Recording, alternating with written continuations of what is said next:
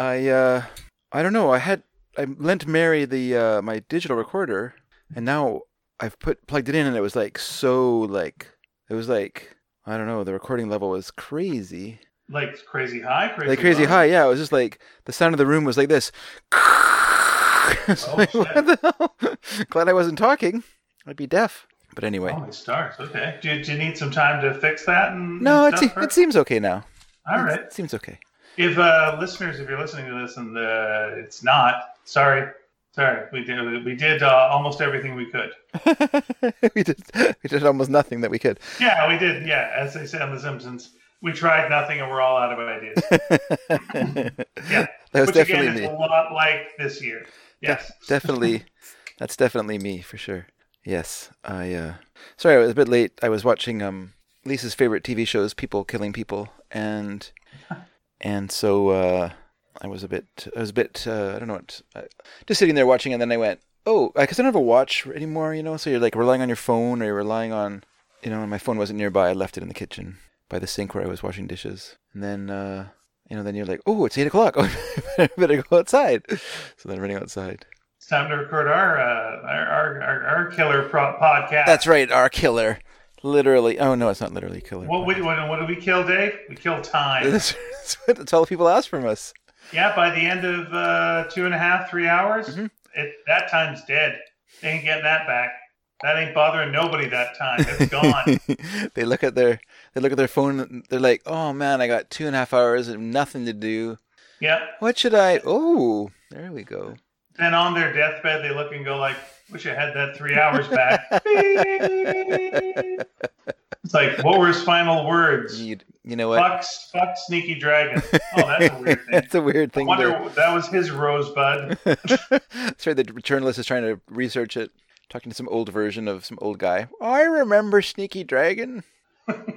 Meanwhile, then the final scene is someone deleting all his old podcast files. So much. Why did he store all these? Yeah. What a waste of time this is. I'm going to listen again one day. Oh, no, you're not. And click. Who were the Beatles? I don't know. That's another movie. Click. Done. Yeah, that's it exactly. Yeah. No, Lisa's favorite kind of show to watch is murder mysteries. And I'm okay with them, Do you think there's a time where all these people who are really enjoying these murder mysteries are just going to snap and just start killing people when they learn enough ways to completely get away with it? Well, I think because they do now. Like all these people know how to get away with murder. Mm-hmm. It's like, well, I think that the important thing to remember is that it's still fiction. So even it's not real. Like you can't apply that knowledge to reality. It's kind of actually. So it's not true. It's not true crime stories. No, it's not true crime. But even true crime is like through a lens of someone's idea of. It's a lens. That's true. Yeah. Someone was telling me, I was reading somewhere that like CSI shows and stuff like that have made it really hard to present forensic evidence in court because people have like too high an expectation of what forensic evidence will provide. So they're disappointed. Like, well, that's it. You can't like pinpoint the exact time of death. Don't you have bugs? Like, well, there's a limit to what we can do, and like, even bugs aren't foolproof. So no, enough with the bugs. And it's tough to swear in the bugs on the stand. And that's right. You gotta get the tiny microphone out. They're like, can we hurry this up? I only live for a day. I got other stuff to do before I die today. It's like, he says till tomorrow. Have my money. I call Buzz the Fly to the stand. Buzz. Hey, where's my dung ball? I left my dung ball here. Where's your dung beetle here? We have a real open body farm policy. Yeah, he knows his shit. I think I could sell this show to the CBC. You could sell it for sure. I prefer shows where the detective is interesting. That they're personable in some way. Okay. Which is kind of rare nowadays in most shows. In most shows, the detective is like a real stick in the mud. They're just a gloomy Gus, just kind of tromping around with their hands in their pocket, looking serious, and they have some personal problems, And so I like this show from New Zealand. It's called like the Brokenwood Mysteries or something like that.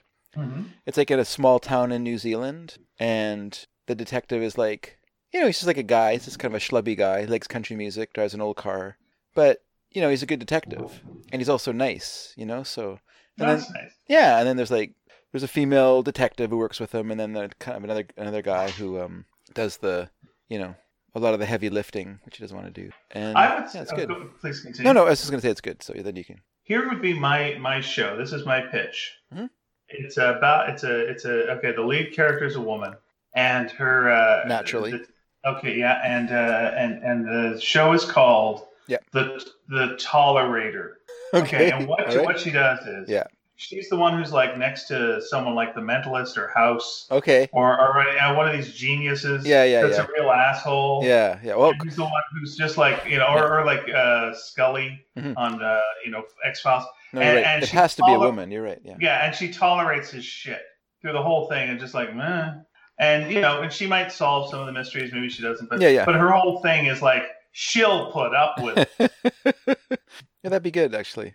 Yeah. Like having to repair relationships after this guy has left the room. Yeah, she takes it and deals with it. I know he seems like an asshole, but he's actually a really nice guy when you get to know him. Yeah, and then you see her home life, and she is crazy with her family. Really takes it out on him. Just tears super calm until she goes in the door, and then just what am I smelling? And why is it fish? And why is it fish? And just kicks everything over, and all the kids are crying. Who has been sitting on the couch? Yeah. Questions like that. When did we get wallpaper? We always had wallpaper. Get it down! Who left the toilet seat up? You told us to leave it up. I want you to leave it down. I want you to leave it midway, so when I decide what I want, we'll do that. But so she's the tolerator, and the twist is at home she isn't. Huh. It's quite that's the thing. It's quite a twist. But then the husband he kind of likes being yelled at. Oh, okay. So he has a spin-off show, and his show is called The Enabler. Yeah. He talks a lot about his bird books. Yeah, and he's played by William H. Macy. William H. Macy? Yeah, William H. Macy plays it's like, I'm so sorry. And he'll do that role. Do you feel like that's a role that he commonly plays? Nope, I do not, but I think he could do the guy who's he could do it well. He is the most that kind of looking guy who never plays that kind of role. Yeah. And I was reading an interview with him one time, and he said that acting was like fighting, and you had to beat the other person. And I thought, well, now I know why you never play that kind of role, because your approach is so oppositional. It's really interesting. Well, that's a weird way to go. I know, isn't it? Yeah, but he just. Right, so say you're like the fourth lead in Hamlet. Yeah. You got to beat Hamlet. Is that what you're gonna do? Yeah, you have to your part. You have to play your part better than anyone else. Oh no, you have to outshine the other actors. Yeah. Well, it feels like you're then making it about you, which isn't necessarily making it about the scene. Which is, that's the thing. You got to make it about, things on the whole. Not just you. Like that guy was a real good actor. Good for him. If you have someone saying that, you've fucked up a little bit probably in your acting. If they're like, wow, yeah, that's good acting. I was kind of shocked to read that, just because my imaginary William H. Macy did not meet the real William H. Mm-hmm. But my imaginary William H. Macy, I think it's Fargo where he first came to my attention as an actor. Okay. I'm sure I saw him in other things, but I didn't really notice him. But that movie, of course, kind of is a standout performance. But when you see that movie, you see that character, you can't help but kind of put the actor into that role as that's the guy's personality. He's kind of a bit of a milquetoast, blah blah blah, and then you realize when you read that, oh no, this guy actually thinks like he's hot shit. and you know what? Speaking of Fargo, let's just say this: Frances McDormand, she's great. She's great. She's always great. I take it you saw Nomadland. I did. Very good movie. Very, very not good as movie. Not as good as the movie Chloe Zhao made before that one, or Chloe Zhao made before that one. But what did she make before that? Oh, The Rider, which I love so much. Okay, does that have real people in it as well, or was it? It does. It's even more real people because there's not one actual actor in the movie, whereas this movie had her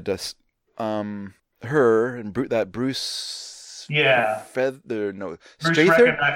recognizes his face. Yeah. That Something guy. Strathern. Yeah, you'll go, oh, him.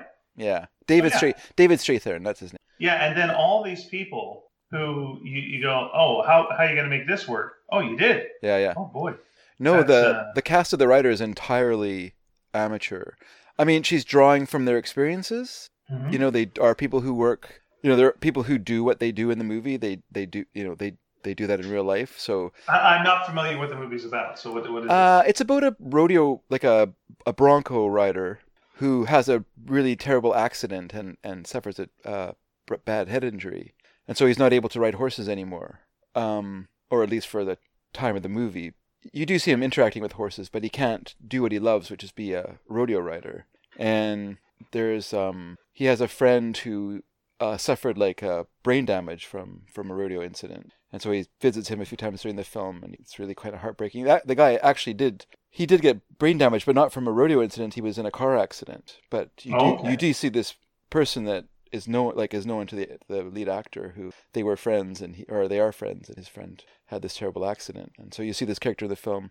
You see a sister who's slightly autistic, and his dad. They're all played by his family members. And it's a very, very, very, very, very good movie. I have to say,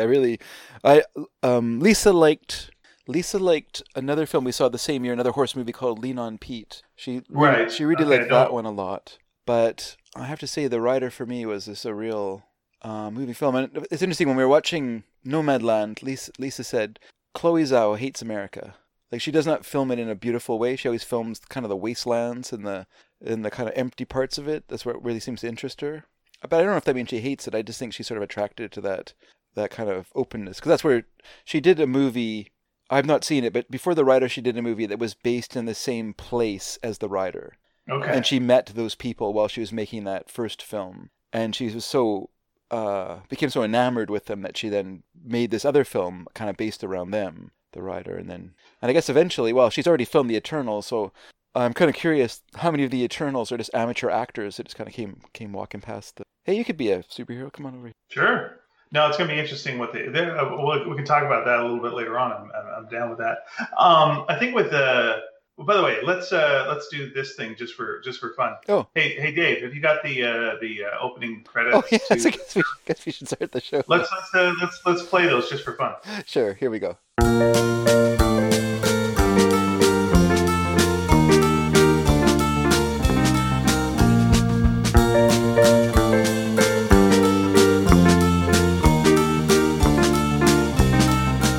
That's why the dragon's sneaky. I can't stop singing the lyrics. Well, the theme is such so memorable. 16 Romantic. Yeah, it is, and completely original, and not we won't get in trouble for that.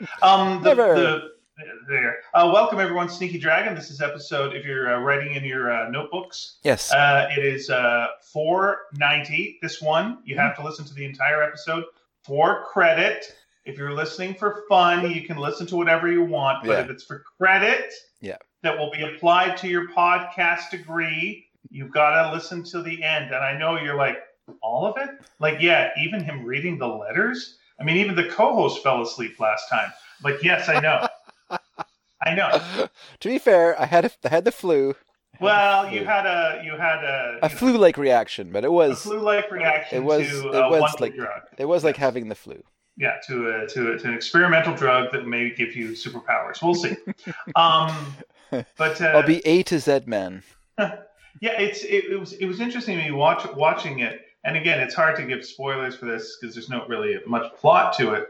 No. But the concept of like hates America, like to me, there's so much love for these people. Yeah. Like what aspect of America? Like, is it? I guess the America that's brought those people to this place, but I feel like they are where they want to be by choice, not by circumstances. Well, that's the thing. You see, okay.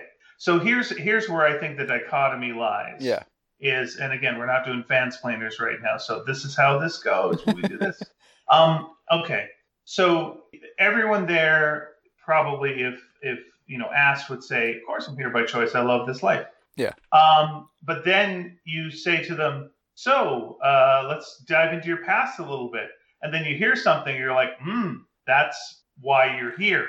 And the reason that you're here is not a reason that you wanted to happen. So something happened that then got you, kind of drove you out into the desert. And now you've accepted what this is. Mm-hmm. And you've embraced this because the other life that you've been driven from, you can't go back to. So you could either, be, as one woman was talking about, kill yourself, or you accept the life that you've got and go, this is what it is. And I'm going to embrace it. But a real bottom line to most of these stories, to me, seeing this was just like, oh my God, America needs some health care. Yes. Because so much of it was health-related things. Yeah. And then when all of them ended tragically, it's almost like, sorry to be the stereotype of like putting the elders on the ice floe. It's like, no, all the elders are in the desert. They all got like shipped off to the desert because there's no place for them in the cities and in the, and when they're invited back, they don't fit. They got to go back out again. And literally at one point, some people going out there to die, and it's like, I mean, there's obviously many other problems and what have you. And maybe some people just plain like being out in the desert, and that's fine. But like a lot of it seemed to be just like, you're not taking care of your elderly, and you have no health care, and all these things have like literally driven your elders into the desert, and that part feels shameful, even though they seem to be like enjoying having each other's company. To get there was a very painful journey, it feels like. But it's beautiful countryside, you can't deny that. It's certainly a side of America that you don't see, and it's not really it doesn't really seem to criticize. I mean, there's one scene that does where people are talking about real estate, and Fern says, so you get people in debt getting over their head, and you get rich over that. Like, why is that a good thing? Yeah. Well, it gets them all this house. Yeah, that's what it does. Yeah. That's how this all works. Yeah, but the thing is, it's not part of the American dream. So what happens when it goes wrong? What do? You see homeless people on the street. Okay, well, you see some of them, but you assume that there's something they did wrong. Yeah. If they, there's no real reason they should be. They could find probably, if it could, you want to be that kind of person. And then you see these folks and just go, yeah, this is the other side of things, I thought it was interesting that they show her working at Amazon, which is, nowadays, of course, a popular punching bag. But it's not done in a critical way. It's just, this is where you find work, and she works at it. And she even says, I like working here. Oh, no, she does not. She doesn't say she likes work. She doesn't? She says two things separate. One, when she's being interviewed for trying to get work later, she goes, I like work. Okay. She says that. Yeah. When they ask, what's it like working there, she says, good money. Okay. Which is different than I like working. Oh, I thought she said she liked working there. No, because she used to work in a company town. Yeah. And that was her home. And then because of places like Amazon and this kind of thing, that's one of the reasons I would feel that like a company town would be shutting down, because everything getting sucked up together into bigger mega corporations. And so you lose US Gypsum. It's gone. Yeah. It was a whole town. It had a swimming pool. It had a golf course, as she says. Yeah. And then it's gone. Yeah. And so, they don't directly say shame on them. Yeah. But they never, and they're not negative. They see people in there who are having a nice time together, and they're being kind to each other. Yeah. They're not they don't have anyone peeing in a bottle. Yeah. But you do go. I guess you're limited what you can, if you're going to use their facilities, you're limited what you can criticize. Well, I mean, you've got the workers outside, and they're not staying in the motel. They're staying in their vans by the motel. Yeah. And we get used to that in this movie and see that. But that's a hell of a thing, isn't it? That, if you want to work at Amazon during this time period, you have to like sleep in a van and shit in a bucket. That's a thing that probably a person in America shouldn't have to deal with. Yeah. But boy, they're fast. Eh? They're fast. I must have missed. So they can't stay in the hotel or the motel. No. She stays in her van because that's where she's. Yeah. So she goes into the motel and gives her reservation and goes, we don't have any reservation. We're full up. Yeah. And she goes, oh, I'm on the Amazon like parking thing. Oh, yeah. Okay. Yeah. And then the second that Amazon's done for the season, get out. Yeah. Well, you have to start paying for it. That's why. Yeah, you'll have to pay $400 a month. Yeah. To live out of your van, which again, you just go, jeez, that's a heck of a thing. But okay, yeah, even without power or anything, because she doesn't use power, she doesn't use any plumbing or anything like that. Yeah, she's self-sufficient. When I saw her, but land costs money. When I saw her do two things. When I saw her shit in a bucket. Yeah. And then float on her back in some water. I was like, she's got an Oscar. You don't shit in a bucket and then not get an Oscar. That's here's your Oscar. Done. She's already got her Oscar, so maybe you think she'll get it again? Yeah. She shit in a bucket, man. She's getting an Oscar. Yeah. I guess that's what she is. I guess that's what she was thinking while she was doing it. Well, at least I'll get an Oscar. Yeah, I'll be able to keep the Oscar in this bucket later. I wonder if she William H. Macy'd it when she was done. She just got up and pointed at the bucket and said, "Yep, there's your Oscar." Walked out of the van. Like, who's cleaning that up? Yep, and then they both go work on Fargo 2. There's no Fargo 2 Furious. It's all about family. Well, the TV shows have actually done that already. So yeah, it's done. It's over. It is. Yeah, I'm a fan of that director. I have not seen her first film though, so maybe I shouldn't say I'm a super fan, but I did really like The Rider a lot, and I did exclaim about it on the show. So I feel like I was there first. How many horse movies do you see a year?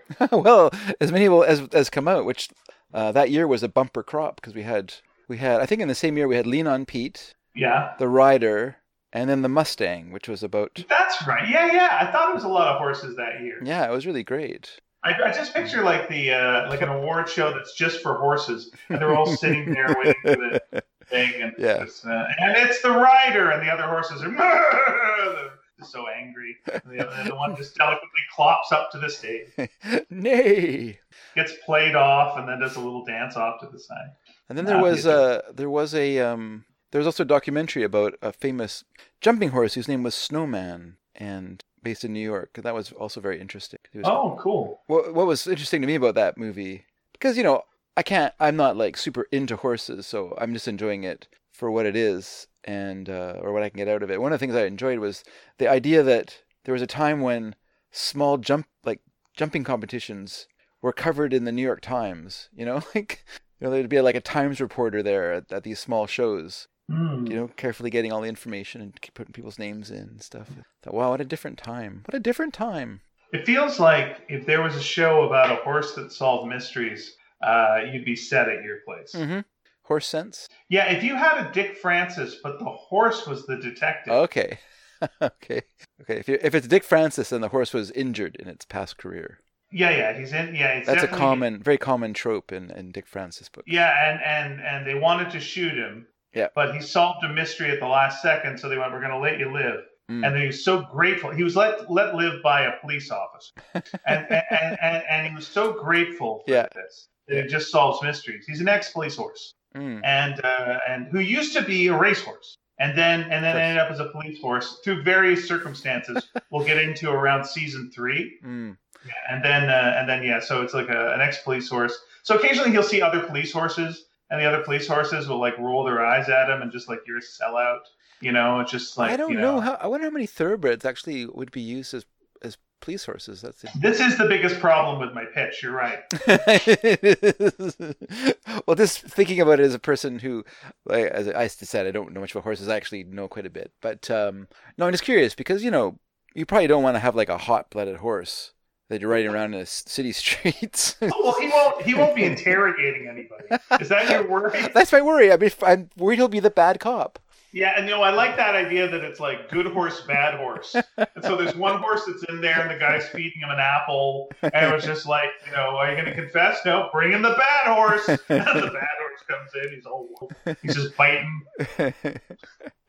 Just doing that thing that bad horses do and everything where it just keeps rearing up, Like, yeah, and then they're like, all right, I'll confess. Is it going to keep on rearing up like that? Yeah, but here's the trick that it was surprising. It's like it's the same horse. Oh yeah, He puts a patch. He puts a patch over his eye. That'd be bad for the horse. Actually, I think they rely more on smell than anything. Yeah, okay. He puts a fake spot on his side. Mm-hmm. Okay. Yeah, he has fake. Just it has a fake blaze on it, like a star on its forehead. Yeah. Okay, now I want to see this show. I do want to see this show. Oh my God. Good. Yeah. That horse is bad. It keeps rearing up. Well, certainly gonna get. If it keeps doing that, it's gonna get a headache. That's for sure. I was once shoeing a horse that reared up and it smashed its head on the ceiling of the barn, and then it scared itself and it flew backwards into the head of freezer. Oh no!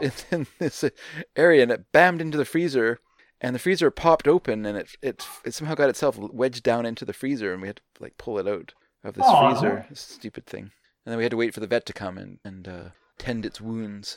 Animals get stuck in things. That's a thing. That is a thing. You're right. That's a true story. Animals get stuck in things.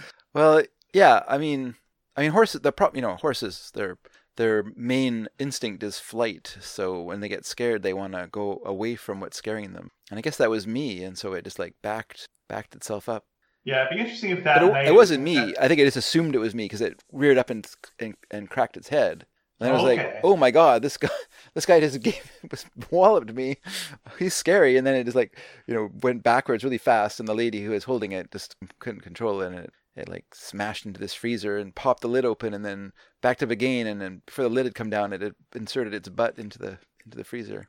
I found the humorous side of all this. That's very humorous. I just wonder if the horse would dream about you in a nightmare. Be like, oh, that guy, and just wake up. It's called a night man if a horse has a dream. Ah, that's nice. I like it.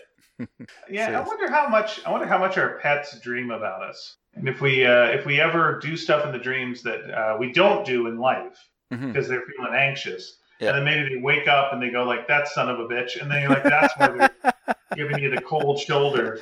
But they don't know. They don't know that's all make-em-ups. Huh. Well, yes. Okay, the answer is yes. Then good. To all of the things you said. All right, good. I think dogs. It is interesting thinking that your pets probably do dream about you, though. Well, we have no way of knowing, but yeah, could be. Well, they dream of something because they're doing the little leg thing. You don't think that's just like a nerve, like a nerves reaction or just well, nervous I system? mean, they do that, but they also have the eyes doing the REM movements, right? Mm-hmm. So it'd be weird if it was duplicating all the things that we have when we dream. But then I'm sure there's. I mean, we do those things because we're sleeping, not because we're dreaming. Well, not our REM thing with our eyes, right?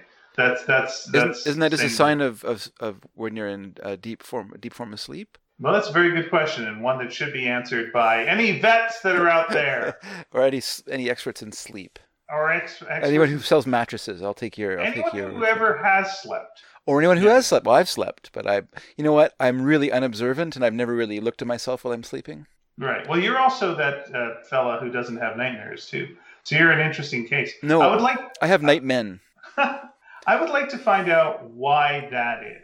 Why it is that you don't have nightmares. Well, I think, it's possible that I do. I sleep really super deeply, for one thing. So I sleep into an unconscious state. Like I'm completely like I could be killed quite easily when I'm sleeping. That's why I'm married to Lisa. It's an evolutionary survival tactic because she will be woken up by a fly hitting the window. Whereas here's for an example, when I was a teenager, I would babysit my cousins, and one night I stayed overnight just because my aunt and uncle were home really late, and it just made sense for me just to sleep over. And so I slept in my cousin's room. And he was sleeping on the captain's bed, and during the night he fell out of bed onto a chair. Then he and the chair fell on me. Then he was laying on me crying, and his mom and dad came in and they picked up the chair and they put him back in bed and everything like that. And the only way I knew about it is they told me it happened in the morning. But none of that woke me up because I just sleep super deeply. So it's possible that I do have nightmares, but I just don't remember them. The dreams that I do remember, or when I have like a stress dream, when I'm in that stress dream, what happens is I go, oh, this is just a dream, and then I just go, and then the dream changes in some way. Okay. So I'll be having like this stress dream. I'm trying to like fit a chicken into a box, or something like that, whatever. This is just an example. I don't remember it's an actual dream, but you know what I mean. I'm like going through this really crazy thing, and I'm trying to do this, and you're getting all, oh, I gotta get this done because if I don't get it done, then the spaghetti's gonna burn. Oh my god! And then, but in my dream, I'll be like, oh, this is a dream. Why am I in such a state? And then I just kind of, the dream sort of morphs into something else. So I don't really have like a lot of like, so if I am having like a nightmare kind of feeling in a dream, in my dream I'm just like, oh, this is just a dream, so it's okay, what's going on. Okay. And once that happens, then the dream kind of changes because I've kind of taken myself out of that scenario in some way. My brain goes, okay, let's try this track instead. Whatever your brain does when you're sleeping, I don't know. Yeah, I think just in the last year and a bit or whatever, my brain's just gotten so mad at me and just wants to know what the hell's going on with everything. What's up? What's up with this shit? Knock it off. Knock this nonsense off. Did you have any fever dreams when you had your shot as part of your flu-like symptoms? No, I've only ever had a fever dream once, and I told you about it because I watched that movie, The Mexican, and I kept dreaming about that movie, like just like playing the scenario of the movie over and over again in like a dream state. Mm-hmm. And I really hated that movie, and so I really hated having to watch it over and over again in this dream state. It was really awful. But I couldn't get out of it. It was just like a rut. I would wake up and I'd be like, oh, that stupid movie. Oh my God. And then I'd fall back asleep again and I would just have the same dream. And I'd wake up and be like, God damn it. Enough of this Mexican thing. So then I'd like, just lay there. But I was really sick. So, I couldn't, my body just was like, no, I want to really like work over what this movie meant or something. I don't know why my brain was so fascinated by this thing. I just kept wanting to. I do think dreams are a way for our mind to like hash out the dealio, it's just like, what's going on? Like, I have to think about this. I'm gonna make your experience like, some sort of like reflection of your day or your life or wherever you are right now.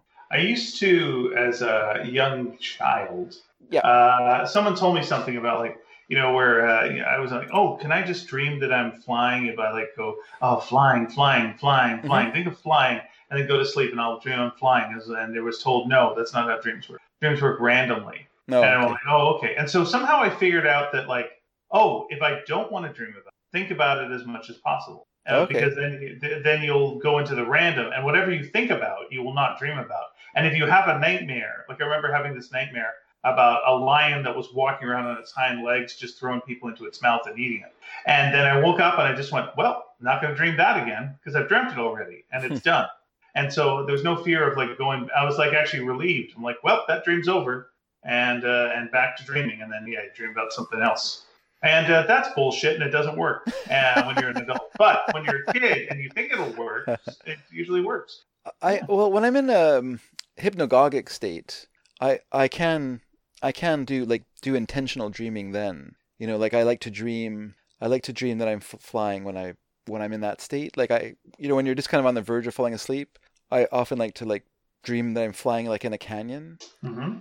And so I'll just be like just sort of floating along in a canyon, and it's a sort of an unfolding landscape as I fly along, and I just sort of dream it. And it's in that kind of place where you are dreaming, but you're also conscious. So that's about as close as I think you can get to like controlled dreaming. But you have to be kind of in a whatever it is. You have to have some intention when you're in that state. Yeah, I had a flying dream last week. It was Nice. kind of a Superman. I know, it was nice. And in the dream, I realized I could, and I did, and it was nice. It was very pleasant.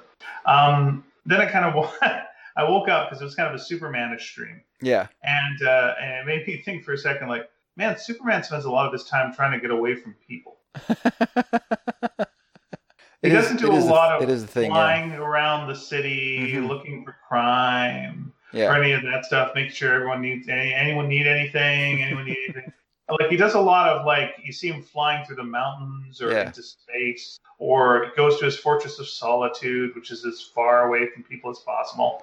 The guy, for someone who's supposed to like humanity, really tries to get away from us as much as he can. Well, that's the problem when your character is written by extroverts or introverts, right? Like, so the writers who are writing it, their dream is like, oh, wouldn't it be nice to have like the power of flight so you can just get away from people? Yeah, and that's the opposite of what Superman is about. What can you do? I can lift anything. I can fly. I can go into. I can do anything, and I can go anywhere. What should I do? hollow out a mountain, sit inside by yourself, and do what? Take a giant key, lock the fucking door. Yeah. No one can get in. Oh, That sounds kind of boring. why am I? You have a couple of statues of your dead parents. Have them right there. Look at it. Look at them. And maybe you can have a zoo. Maybe. Can I play with the animals? No. Behind glass. That's where they stay, and that's where they look at you, and they're the last of their species. Oh, that's terrible. Why don't I put them on a planet where they can run free? No! You keep them there, trapped. Isn't that what Brainiac does? No! You're good. Just sit and look at them. They look at you. The end. I think that's more a symptom of like the writer going, his Fortress of Solitude, full of stuff, and then the artist is like, full of, well, that's not helpful. What is a Fortress of Solitude? It's kind of like the Batcave, right? Like one day someone they had to draw the Batcave. They're like, oh, I don't know, I'll just put like a giant penny in it.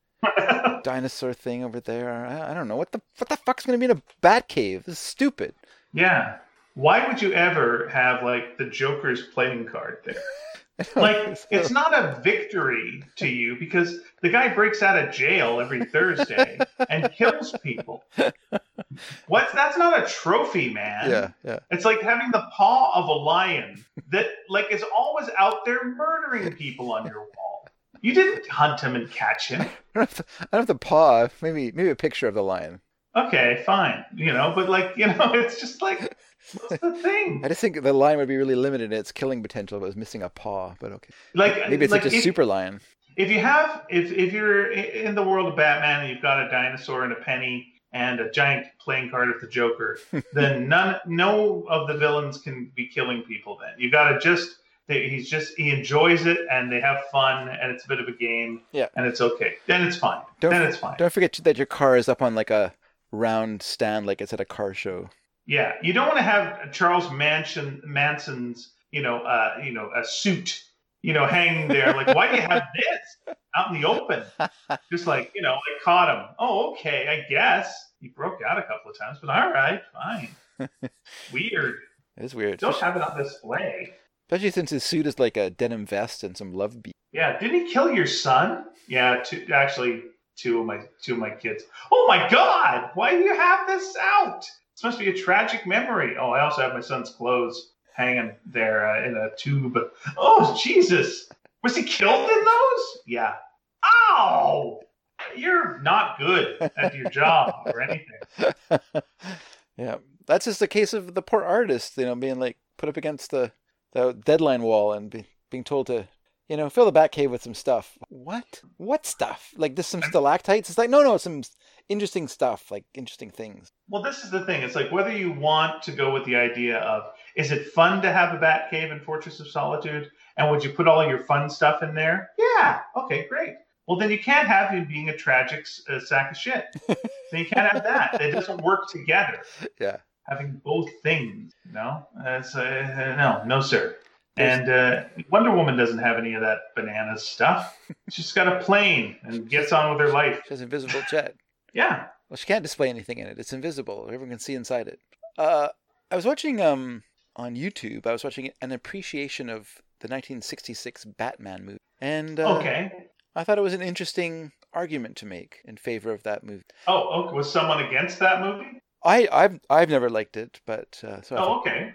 And I like it. And I saw it when I saw it when I was 12 or something like that. And I thought it was dumb, but what do I know? Yeah, it is dumb. That is true. But I got like dumb and boring dumb, like this kind of. Oh, I disagree with that part. Then. Okay, continue. Yeah. But that was my experience watching it as a kid. All right. I was just like, well, he's dumb, kind of boring. Okay. But anyway, so I mean, this fellow was making like a credible case for the as dumb fun entertainment, like. Mm-hmm. And, I think he was just trying to counter, I think he was doing it in a way to counter, like, because everyone's, of course, talking about a new movie that came out a little while ago on HBO Max. I don't know if you've heard of it. It's a little film called Justice League. And so no, you're thinking of that was a sitcom that was with David Ogden Stiers as Martian Manhunter. You're thinking of that. That's Justice League? Yeah, that was Justice League. That was like, it wasn't a sitcom. It was like an hour long, I think. TV movie. Yeah. Are you familiar with what I'm talking about at all? That's the movie that just came out on HBO Max. Is an hour long. Okay. All right. Wait a minute. Okay, let's split in two here. I was assuming that you knew of this other thing that I'm speaking of.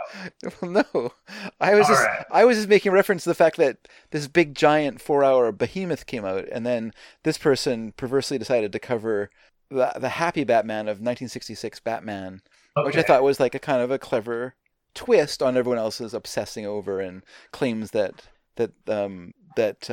the Snyder Cut got it right, and all those kind of like little headlines that we're seeing on YouTube right now. Then let me just really quickly lay out the pipe of what I was talking about. Okay, so this is a new show that I have not heard about. Okay, all right, here we go. Okay. It is also, let me say this, the entire thing is available on this YouTube you're talking about. All right. But it was, the year was 1997, and it was a film, 86 minutes long. Justice League movie that was done on CBS, and it aired on CBS. Huh.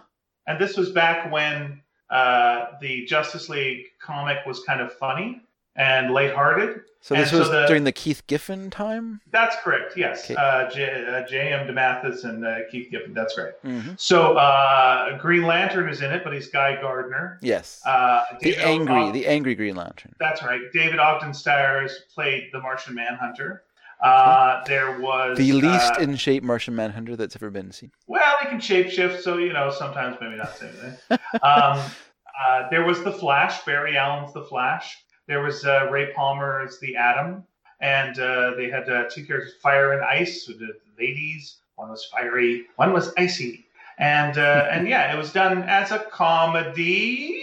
With jokes, and it's not good at all, but it existed. Okay. And it was there in 1997, 20 years before the 2017 Joss Whedon version of the Justice League film. And then, as you mentioned, yes, there's this new version with the Zack Attack. Yeah. Yes, you're right. Okay, but please continue. With the mopey Batman.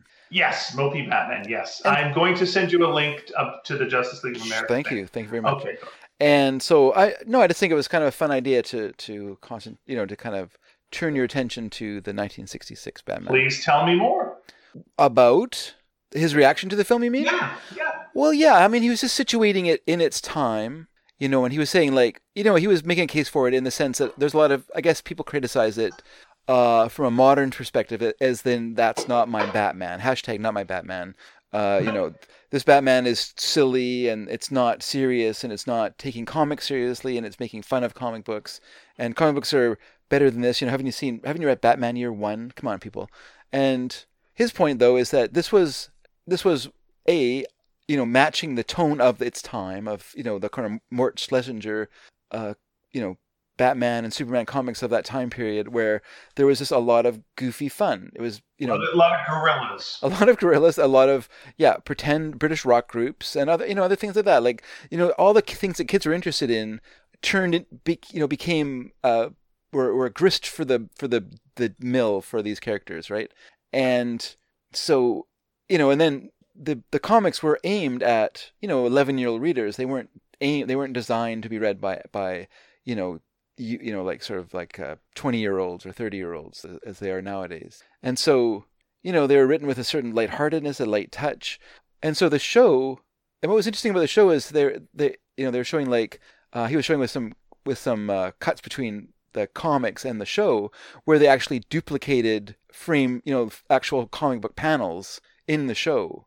Oh. Where they would do the particular angle of that thing with the colors and stuff like that. And the show was, before there was a Dick Tracy, the Warren Beatty movie, which made such a big fuss about being only in primary colors and stuff like that.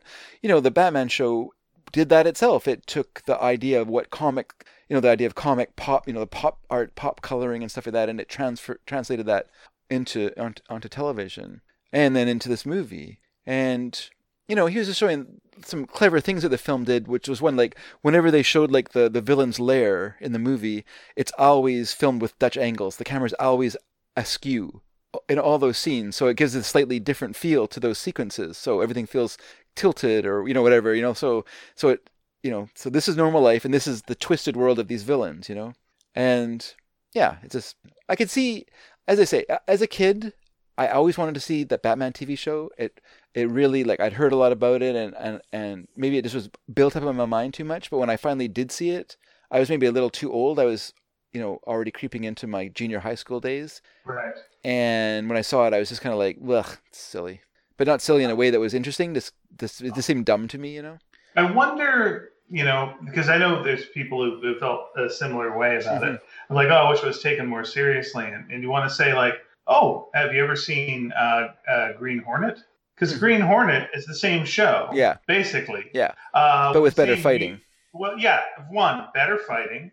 It's got a kick-ass theme song. Batman has a kick-ass theme song. It does, but it's also got a kick-ass theme song. It's got a kick-ass car, as you say, better fights. It's taken more seriously, and if that's what you want, there you go. That is your version of Batman that's more serious. And yet, is it as popular? Nope. Well, do you know why? Because that show is really boring too. So. Well, that's the thing. It is too serious. You're right. What you want. I mean, that's the thing. Yeah. You made a show with Bruce Lee boring. Like, wow. That's whoops. Yeah. What did Though we do? I did see again. I remember the first episode I saw of Green Hornet, and I forget the type of big cat it was. Let's say it's a leopard, but it's the guy who's the Green Hornet, and his identity as the editor of a newspaper, which I love. That the idea behind him is he is his own J. Jonah Jameson. He's writing editorials against the Green Hornet, and he's pretending to be a villain. It was like that on the radio show as well. Yeah, that's such a great angle. It's just like, oh, he's pretending to be a bad guy. That's also great. Well, anyway, so he's working in the newspaper late at night. It's just him alone. And then the elevator door opens, and a jaguar comes out. And a bad guy just sent a jaguar up there to kill him. Like, yeah, that's a good start to a show. Yeah, I'm in. Yeah. And where's this going to go to? I don't know. About 2 Bruce Lee fights will be in this, and the car will do some stuff, and it's like everything that technically should be interesting, and yet it's not super interesting, even though it should be. There's nothing here that's not interesting, and on paper is great, but like no. Yeah. That's too bad. Well, this guy's the guy who did it, his name is Patrick Willems. People can find it online. I'm sure if you just typed in, what's so great about Batman or whatever, 1966 Batman, you'll find it. But I can't imagine there's very many. But he makes a good argument for like Adam West's portrayal of Batman. Just saying like he knew to play that role straight. And that's what makes it great. Is that he acts as a sort of center to all this madness around him, and he plays it absolutely spot on in terms of tone, which I thought was a good point. I can admire the film aesthetically. I can admire the show. I can admire it. I can understand why people like it. I can see what's good about it, but it's just not my cup of tea, I guess. Yeah.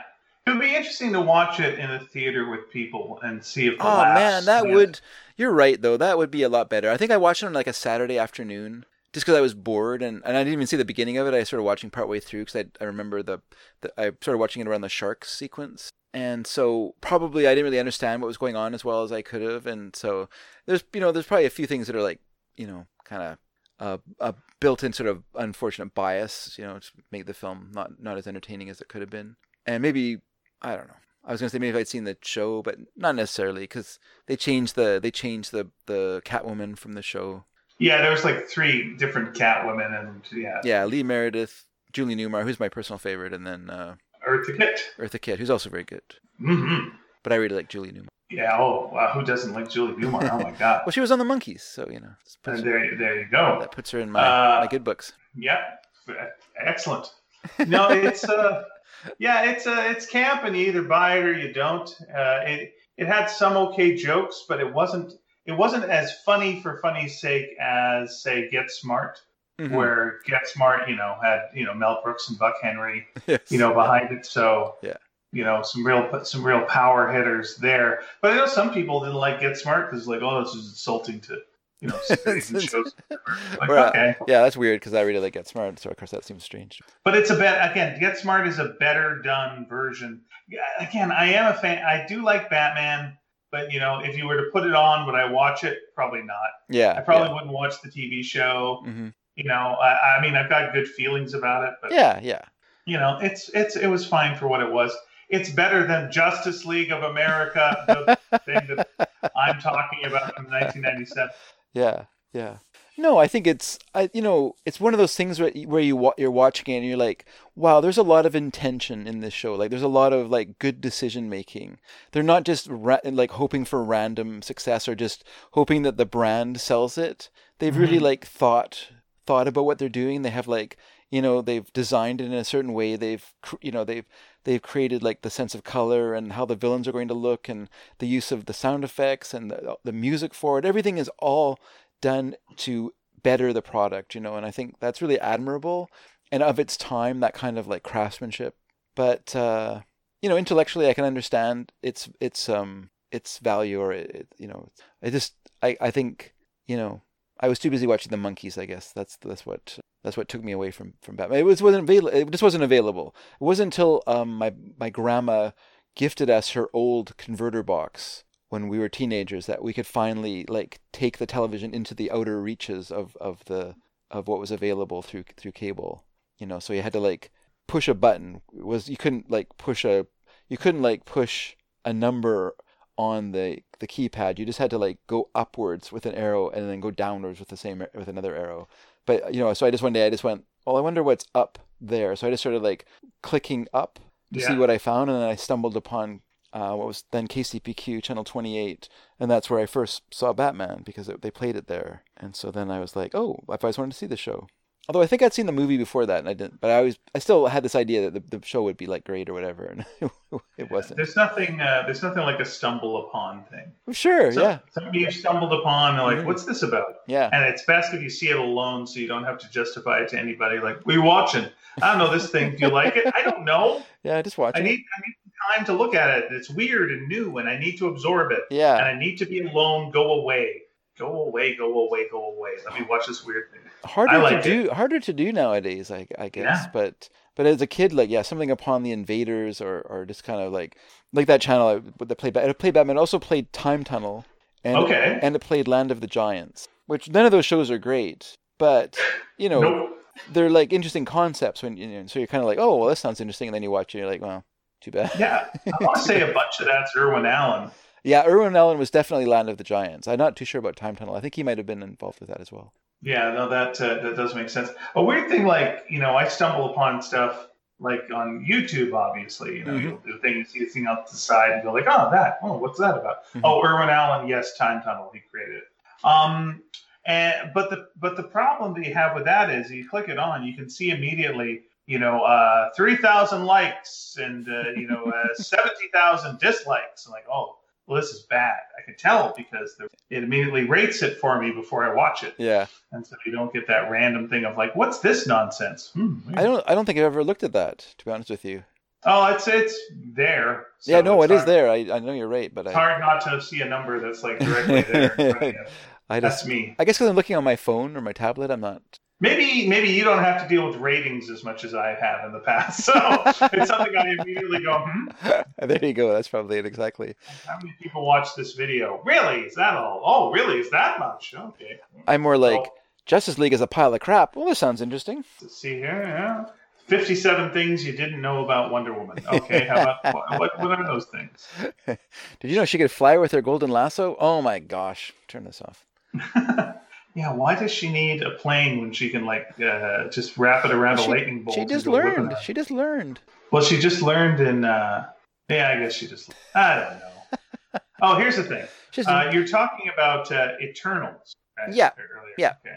Which is directed by Chloe Zhao, who has so far directed 3 very low budget, very intimate, very much. Nomadland more than The Rider, I think, but The Rider also has elements of class and sort of where is America, whither America ? Sort of things. So now she's doing the Eternals. I don't know. Maybe she can bring the whither America ? Aesthetic to the Eternals. I have no idea. I would really like it if she had some amateur actors still doing stuff in the movie. That'd be pretty cool. But I have a feeling that I have a feeling that the MCU isn't ready for that. Yeah, it's like I would actually really like to see now Frances McDormand's character in the Marvel Universe just wandering through different, situations that the other movies are dealing with, and her just like, oh, son of a bitch, I got to deal with this. Like, there's a little god war. She just got a job at like a diner. Make a bit extra money, and then like a rock comes flying down and it takes out half of the gas station. Yeah, sky beam appears again, and it's just like, look, I need work. No. It's like, we got a sky beam. Everyone's losing their jobs in the town because of the sky beam. It's like, I don't want to shit in a bucket no more. Oh no, your bucket turned into a boom tube. Oh no! Boom! There it goes. You've been driving around in a mother box the whole time. Great. What? This has been a mother. Yeah, you've got a destiny. I don't want to hear about my destiny. I don't care about my destiny. Then she's going, Now the Eternals, are they like a sub-inhuman sort of situation? Well, now I'm glad you asked this, Dave. Okay, this didn't open a floodgate, did I?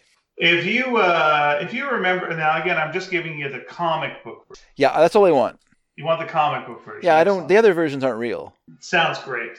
Okay, there was a group of incredible big aliens called the Celestials. You might know one of them as a floating head in Guardians of the Galaxy, and they got a whole city in that thing's skull. Oh, so it died, and they built the Celestial. They hollowed it out, and they were using its brain fluid and all its bits to run the city.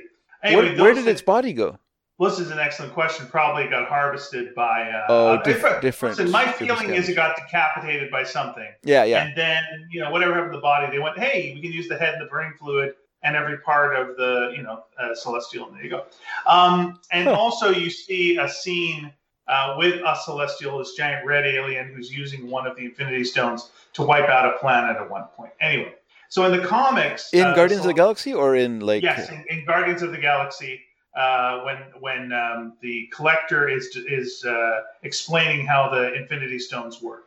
You see a scene of a giant red alien who's a giant on a planet, and he destroys a planet, and letting you know what could happen if Ronan, if he gets the same thing, then he'll be destroying planets too. So no good.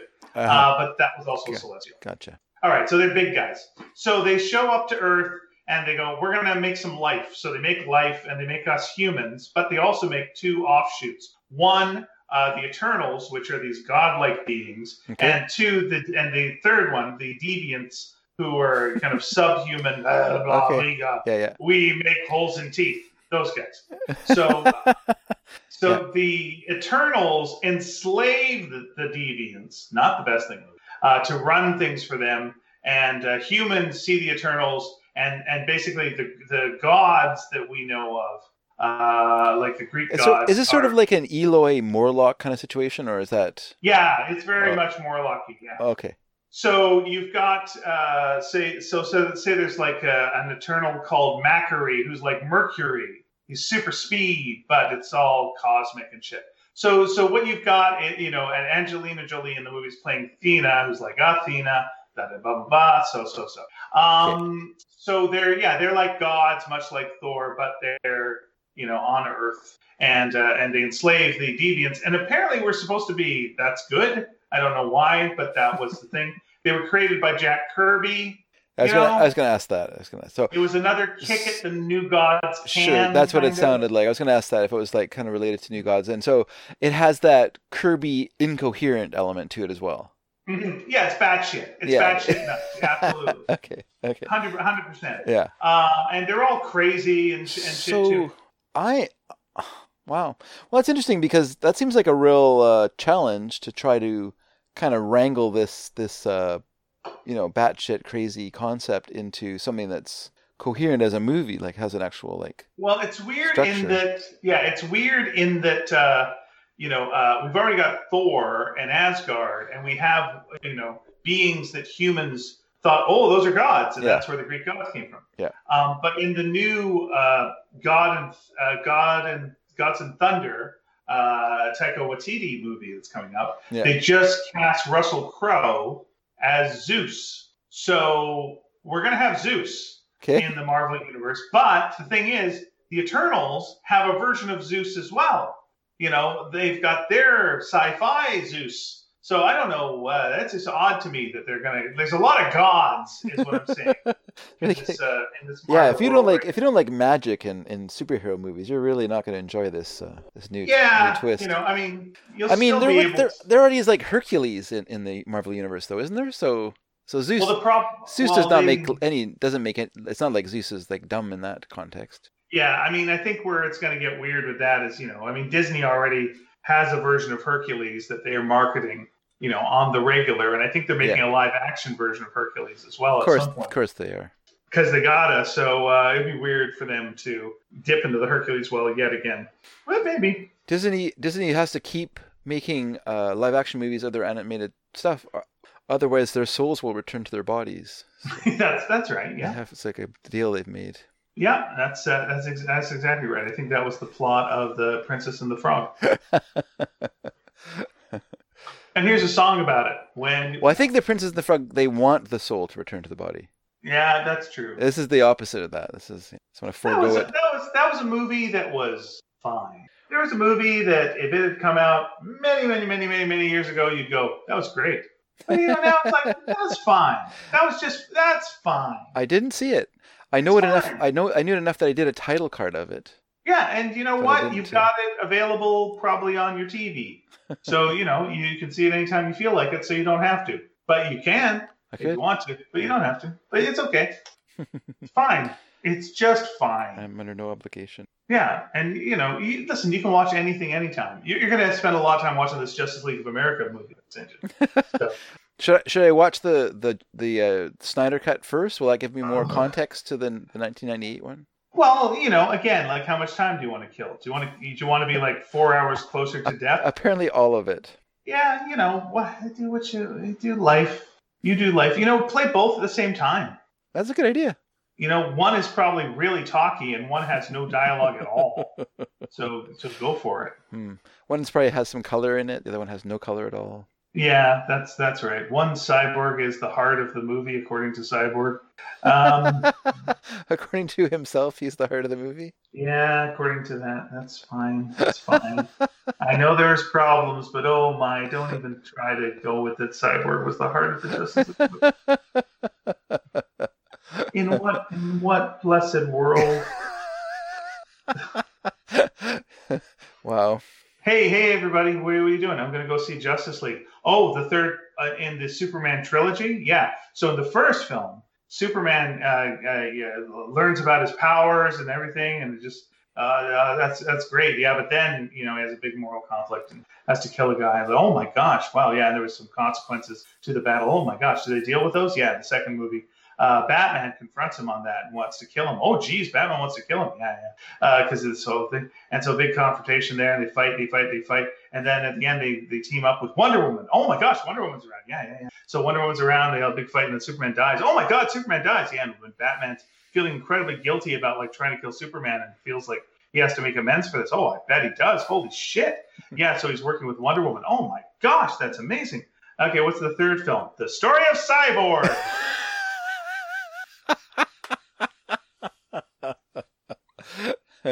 Who?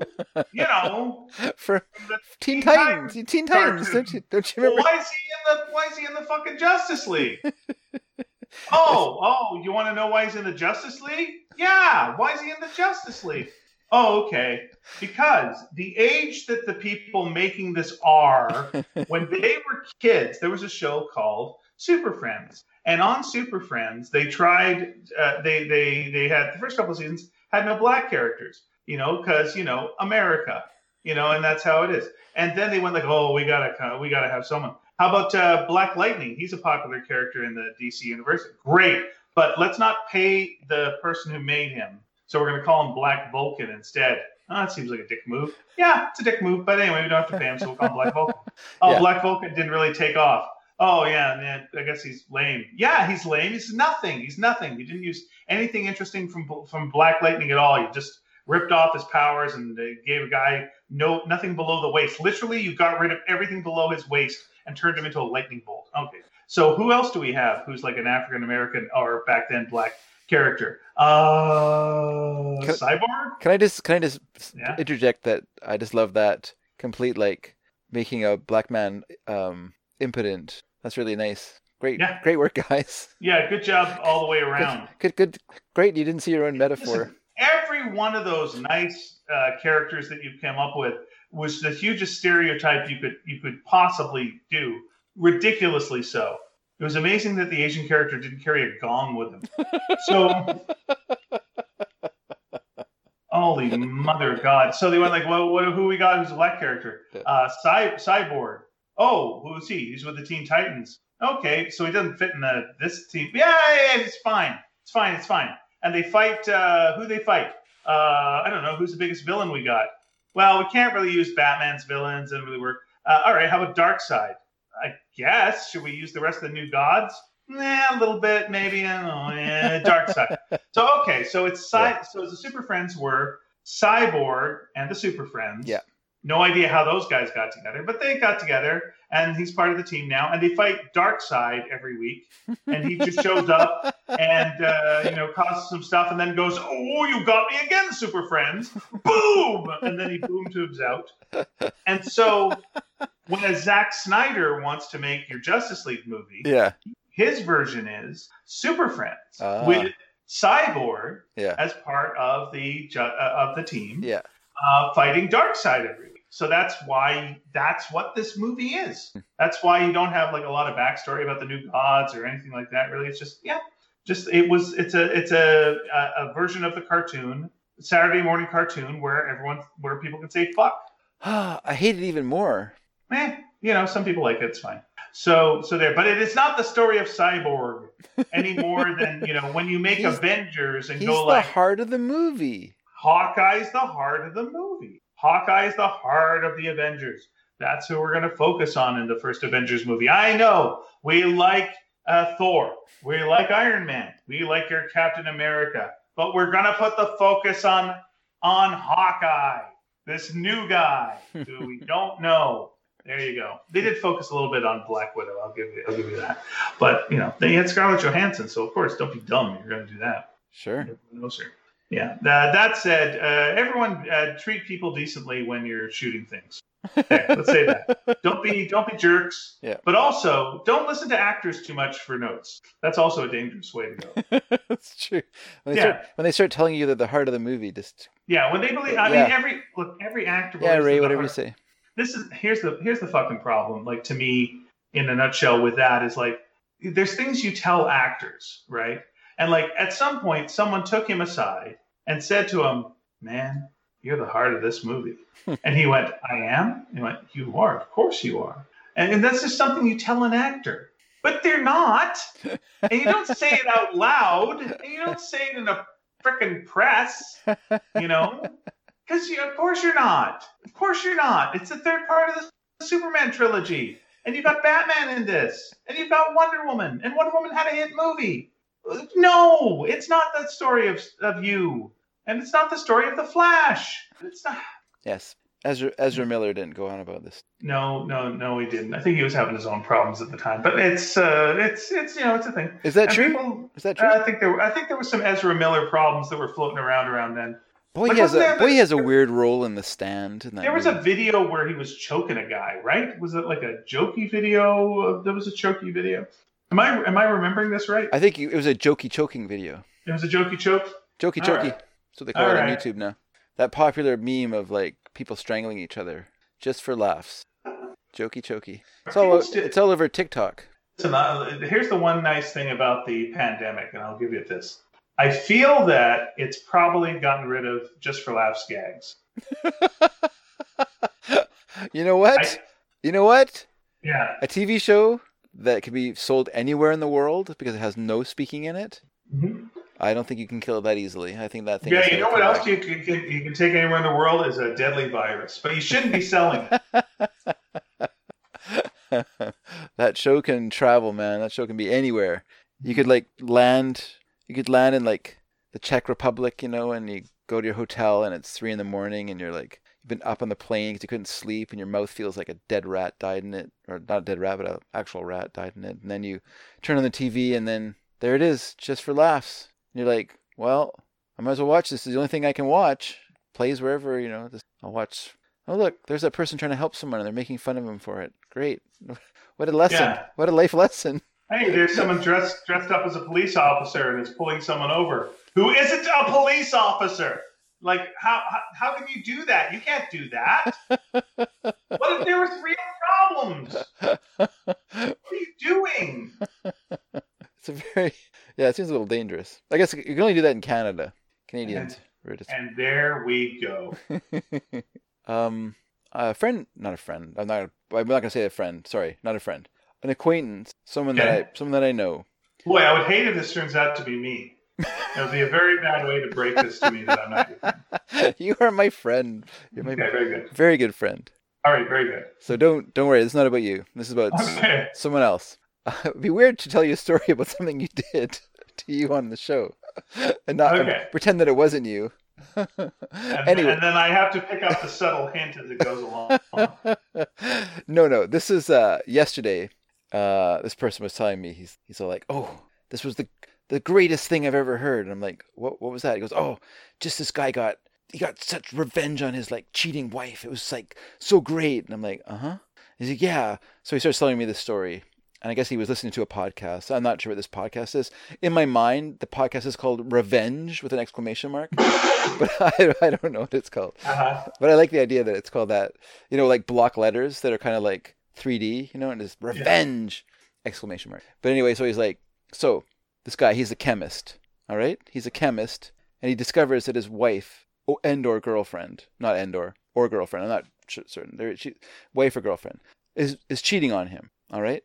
Now, she's I guess a nursing student, and she's going to school, and she has begun sleeping with one of her profs. Okay, so she wants a career helping people and saving lives. Sounds like a good person. Okay, go ahead. You'd think so, but she's cheating. Yeah, she's helping, cheating on this chemist. Yeah, a lot of stress. Now, he's a chemist. Okay, right. Yeah. Now, of course, and yet there's not a lot of chemistry between them. Yeah. So I want you to understand that this person is telling me this story as it is a gospel truth. Yeah. Why would he lie? Why would he lie? Why would they lie to him? Exactly. About this happening. Why would anyone embellish the story? Now, it's important to understand that this chemist and his wife or girlfriend make homemade lube, as you do, because everyone knows it's one of the most expensive things you can buy. Yeah. And it's much cheaper, and you're a chemist. Yeah. To make it at home. Sure. And you know what? It's just something you can do with friends. Sure, you have friends on over. the weekend, you just have it in the backyard. Everyone has a good time. Yeah, it's the first thing. You make some taffy off to the side. You're right. So many times people have said to me, "Hey, Dave, would you mind coming over? We're going to have a lube party." And I'm like, "I'm there. I'm with you." I didn't say I'm with you, Slick. So this man, this chemist, somehow discovers that his girlfriend and or wife is having an affair with the professor. Yeah. So he also learns that this professor is really cheap, and he is also using their homemade lube with this guy's wife or girlfriend. Oh, that's not cool. It's not cool at all. They're making their private stash. If he was, cheating, well, he's not cheating. She's cheating. Yeah. But they were going to the store and they were spending the $5.99 on the Astroglide. Then you know what? Yeah. No harm, no foul. Sure. Okay. Yeah. I imagine that they called it OK Jelly, but it's just a theory. So maybe, exactly. Well, here's my other thing. It's like, but okay, on the positive side, sure. That she's not just using it to make him feel good. Mm-hmm. I'll use your lube. Yeah. But I don't want to. I'd rather use the quality lube that I get from my local store. Yeah. But if she's using it with this other fella, clearly, she knows that this is a high quality product. It's a high quality lube. She cares about this person. They want to enjoy themselves. Yeah. So what that speaks. Listen, whatever happens with this, this is a good endorsement for the product. It's really good, actually. Right? So So this chemist, he spikes the lube with poison ivy, as you do, as everyone does, have poison ivy around their house that they will add to lube. Right. There's no ethical dilemma with that at all. Of course, he's a chemist. Of course he has poison ivy extract in his lab. Now, here's another thing, too. Yeah. Again, I'm a fellow who's been married for a number of years, and I've dated ladies, and sometimes we have made love. Okay. And while it does not always happen, Sure. occasionally there might be a situation where if you were using said, I don't know, lube, some of that might accidentally get in your mouth. Perhaps it's not intentional. Yeah. But you're saying now this person has taken this Lube. this liquid, lube, Yeah. and poisoned it. Added some. Yeah, they've spiked it with some poison. Poison. Ivy. Poison ivy. That's right. Poison. Yes. Yeah. Poison ivy. That's poison. Yeah. Okay. So if it got in his mouth, he'd die. Sure. Now, I also want to point out that as I was being told this, the person was telling me with a great deal of glee. Excellent. Right. Okay. Let's continue with your story. No one could be more excited at the concept of this whole story than this person. Excellent. Okay. Please go on. So the chemist also took his girlfriend's phone and he changed the contact information for the professor. Wow, this is a lot of work. It is a lot of work. Yeah. Well, it's this amount of work that makes it believable. It's what gives the story believability. Is that now, in no way is the truth feel like it's been stretched at all at any time, at any point during the story. I think. Now, I am not a fan of revenge, but if I was to say, revenge, listen to a podcast called Revenge. Right. I would say, since he knows enough about like when they're dating and where they're going and what have you, I would say to me, I would take some of the lube because I get it at a discount clearly because I make it. Yeah. I would then fill a balloon with it, and next time I see them, I throw the balloon at them. There you go. There's your jelly. That's right. Happy Lube Day. I wish you all the best, and then I'd run away. But that's just me. No. All right, please continue. I hope they called it the Y Jelly Baby. Ugh. But anyway, so he's changed the contact information for this professor on his girlfriend or wife's phone. Okay. And so when she is texting to the professor, she is actually texting to her husband or boyfriend, the chemist. Complicated. Yeah. Pretty clever, right? Very complicatedly clever, yeah. In the guise of the professor, he informs his wife or girlfriend that he, being the professor, not the chemist, has discovered that he has herpes. And he has transmitted the herpes, possibly, to his mistress, his girlfriend. Huh? And so, of course, she now knows why. She's got this itching around her, area. It's not really how that works, but okay, go ahead. But the poison ivy, it's completely believable. Okay, all right. Don't forget that. Don't forget that key point. I don't think you understand how much veracity there already is in the story and how real it feels.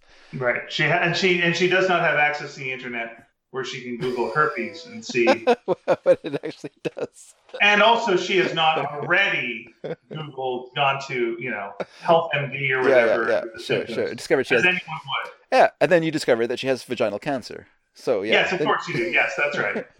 So she goes to this. She goes to this school, confronts this professor in class. About what? About the fact that he gave her herpes. Why? That makes no sense. Why would? Because this is how. Don't you understand that this is how women act? Okay, so you're saying to me, sorry. Yeah. So this professor. Sure. Teaching a class. Lied to teaching class. Yeah. But like when they were romancing. Yeah. A gentleman, I'm assuming 50s, probably. I don't know. 40s, 50s. Sure. Let's go 40s. 40s, if at best. Yeah. Okay. She thinks this gentleman's a virgin because she's clearly having unprotected sex. With Yeah. That's how that goes, right? So she thought that how else are you going to enjoy your lube? Right. Yeah.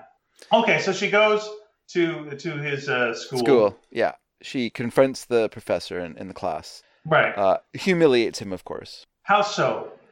Because now everyone knows that he has herpes. Well, that's very common. Well, listen. It's really not very shameful. And then someone raises their hand and go and was this a consensual relationship? And you go, yeah. And you both didn't use protection? That's correct. Oh, well, how do you know you didn't give it to him? And then that's right. Boom. Yeah, especially when they're nursing students. But anyway, Yeah. so the professor gets fired from his job, Okay. and I don't really know, Why did he get fired for giving herpes? for having an affair with a student. Oh, well, yeah, that's fair. Fuck that guy. He should get fired. All right, that's fine. See, that's the thing. Don't come in and go, you gave me herpes. Come on and say, like, we've been sleeping together. That's the thing. Oh, well, case closed. Done. All right, that's fine. That's enough. The story, it sounded like she's an adult though, not like a kid, like not like a, but still, I guess it's still a Yeah, you still can't teacher have student sex with your relationship. It students, still yeah. seems Yeah, you're unethical. grading them. You're affecting their career. Yeah, no, it's illegal. I think. It's not illegal, but it's unethical. Okay, and we are going with she is an adult. Okay, Yeah, all right. yeah. Go ahead. I mean, she's a married woman. She's not just like she's married to a chemist. They obviously have like a thriving company. Well, she's married to a chemist. Then. Yeah, yeah. Okay, I understand. Yeah. She's married to a chemist old. Okay, Yeah. gotcha. And they have a thriving company selling their lube, Jelly Belly, to people. And they sell poison ivy on the side. And poison ivy extract, which of course is well known for its medicinal purposes. But to me, someone else who was overhearing this had to after I was told that the professor died, the teller of the story did a little laugh, kind of like a laugh like that, like he got what he deserved. And then this person telling me this, that they were overhearing this and then there was like the longest pause from you, and then you went, huh. that was my entire reaction to the story. Because my reaction was several reactions at once. One was, huh, it's interesting. It's interesting that you believe that story. That you are such a naive man baby that story had any ring of truth to it at all. Was when you told it to me, it clearly was a fabrication and just ridiculously unreal and could never happen. That's my first thought. My second thought is, how sad that you are a married man. And this is what you spend your time listening to, are stories about revenge on a cheating wife. Like that is where you live. That is sad. That is a sad thing to me. My third thought is that your idea of life is that it's important to get revenge on people for past wrongs. Yeah. And you carry around this dream of revenge. But because you're a insecure, ineffective man baby, those dreams will never come to fruition. So all you have are just a careful set of nursed grudges. And knowing this person and knowing their life, they just prove to me my axiom, which is that anyone who holds grudges is never happy. And also they always seem to be stuck in their life somewhere, because their life is about their grudges, and they can't get past that. It's kind of like, I remember listening to this professor. I think he's taught at Berkeley or something like that. And he said an interesting thing. He said, when Europe stopped believing in witches, they turned to science because they had to find explanations that weren't otherworldly. They needed to make real world solutions. And I thought, that's a really important thing. That's a really important step in your life. When you stop having scapegoats, you have to improve your life because you have no one to blame but yourself for where you are in your life. And you need to look at that and make corrections if you can. Yeah. And this person has a book full of people who have wronged him. The teacher who told him not to get into computer animation, the company that fired him from his job, the last boss that he had who ripped him off of his pension and wasn't actually wasn't paying into all the stuff he was supposed to get. The company that started farming out parts of the factory work to Mexican workers, every one of those things. He doesn't, or the last boss that we had at the work that I work at, who was like a kind of a bully and a meanie. And, and this guy let himself get run over all the time because he's an ineffective man baby and didn't know how to deal with this situation, in a way that wasn't just sucking up to your boss, even though that boss in no way reciprocated the sucking up or rewarded it in any way. You still sucked up to him and you created your own bed and you lay in that bed. And now you're mad at that person and you have dreams of revenge, ! But that will never happen. You'll only talk about it to people, even total strangers. You'll talk about this person, but your life can never get better because you've never made a mistake. You've never made a bad choice. Everyone else made bad choices for you and to you, and you got screwed, but you never have to face those mistakes because everyone else made the mistakes around you or screwed you over and hurt you and did bad things to you, It's a really weird way to live, and something that I don't really understand because it's not a way I can think in that way. I don't have that. I don't have that kind of outlook on life, I guess. Mm-hmm. And it's just really. It made me kind of sad listening to this story, actually, because I just felt like, oh my God, if you want to sum up a person, like I know, knowing this person, if you want to sum up their life, they just summed it up for you, just in a story like that, Yeah, there's all these videos that are on Facebook that I block. There's a lot of revenge videos. Okay, I don't see those things, but and a common one of them is he was off in the military and his wife was cheating on him. She thinks she's getting a big surprise, but she's really getting divorce papers. So she's in a blindfold, and she's holding up a sign, and the sign says, "I cheated on my husband." And then she thinks she's getting a nice surprise, but it's really divorce papers. And you want to just go, okay, first of all, these are all so badly put together that it couldn't be faker, of course. Of course, yeah, this is fake. But then you also want to go, if I did believe this, I think like, well, you're a psychopath that just came back from the military, and really, it is in her best interest to get the fuck away from you because you're nuts. You're nuts. Yeah. Like if worst comes to worst, you just want to go just like, oh, she must have been terribly lonely while you were gone, and you can either forgive her or not. Yeah. It's up to you. You can do one of these two things, or trying to humiliate her in public. Well, you would have done this later anyway because you're this person. So this makes you look shit. Well, that's exactly it. I mean, that's the narcissist, right? The only person her act is affecting is him. I mean, it is basically a sitcom. It's a movie. It's a thing. It's like this person's the cheater, and then at the end they get caught, and then that's the end of that. It's like they played that kind of thing. I think sitcoms did a lot of damage to people, like a lot of damage to people. And in this way, it's like you would have a person who was clearly like the villain, right?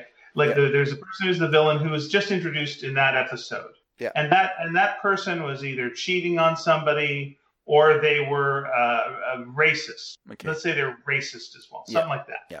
And so by the end, they get confronted on their racism and or cheating, and they end up with like some punch on their head. There's something. They fall into a thing of the pool or something. They get somehow physically humiliated because we got to do something physical. No, you're right. To them. And they slip into some pudding, and then it's just like the good person in our show, who by the way has done a lot of bad stuff in this show if we remember correctly, but let's forget about that. The good person in the show says a snappy comeback to them, and then they're humiliated and fuck them forever, and that's the end of them, and we never see them again. Yeah. And it's one of those things where you just go like, okay, so you learn, don't be a racist and don't cheat and don't have flaws and whatever. But you never get a situation where like, if that's what the situation is, then you can never be that person who's cheating, and you can never be that person who's a racist. Because if you're the person who's a racist or a cheater, you don't get to come back next week. You're done. That's the end of you. And instead, you could have had something where it's just like they learn the mistake, they see the flaw, they try to get better, and they can kind of come back into the circle over time or some such. There's no redemption. There's no path to redemption. There's no path to improvement. You're either good or you're bad. It's like that. And that to me is like one of those things where like no one can ever admit to being a racist, because if you admit to being a racist, you're the other and then you're done and then it's over. But like clearly almost everybody is to some degree. Yeah. And so you can't under these rules admit it. Whereas if you could and just go, I want to get better and improve, Whereas I like a show more like a Parks and Rec or what have you, where it's flawed characters that slowly get better and learn and grow and it's called life, right? Yeah, someone who at the beginning would have been just considered like a villain or a one-note character gets more depth, and then you fill it out and you go on and go on. Sure. Yeah.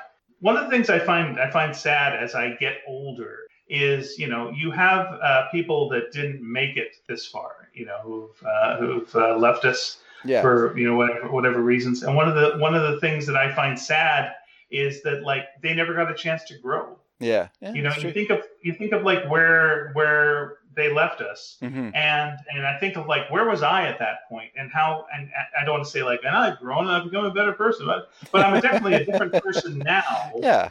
than I was then. Yeah.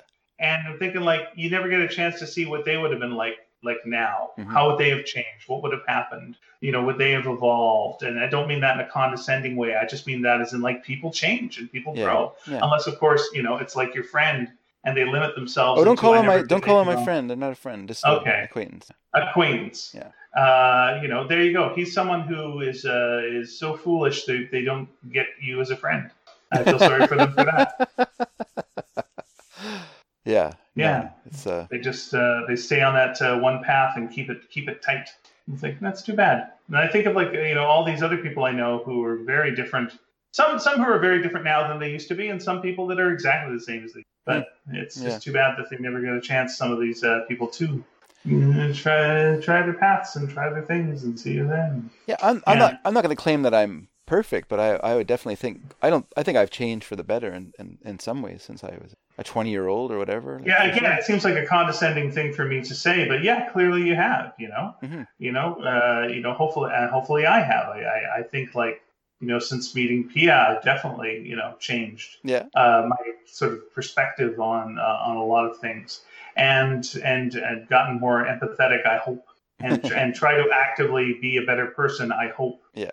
And I do think back on when I would have liked, like I used to say, like spite was a good motivator for me, and I'll show you was a good motivator when people told me I couldn't do things. Yeah. And you know, it takes you so far, but then, you know, you gotta put something else in the tank as fuel. Yeah.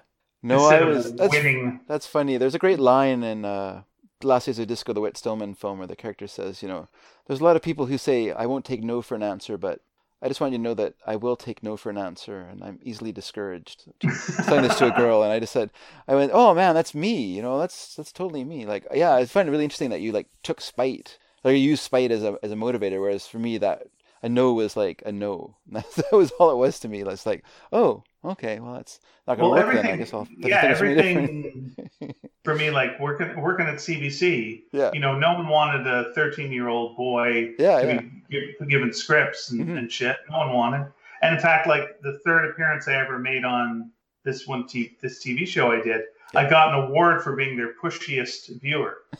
And it was a mean, you know, it's kind of a mean joke. Yeah. To do to I guess at that point 14-year-old. Yeah. And like I retroactively look back and go, but you know what? Screen time, motherfucker.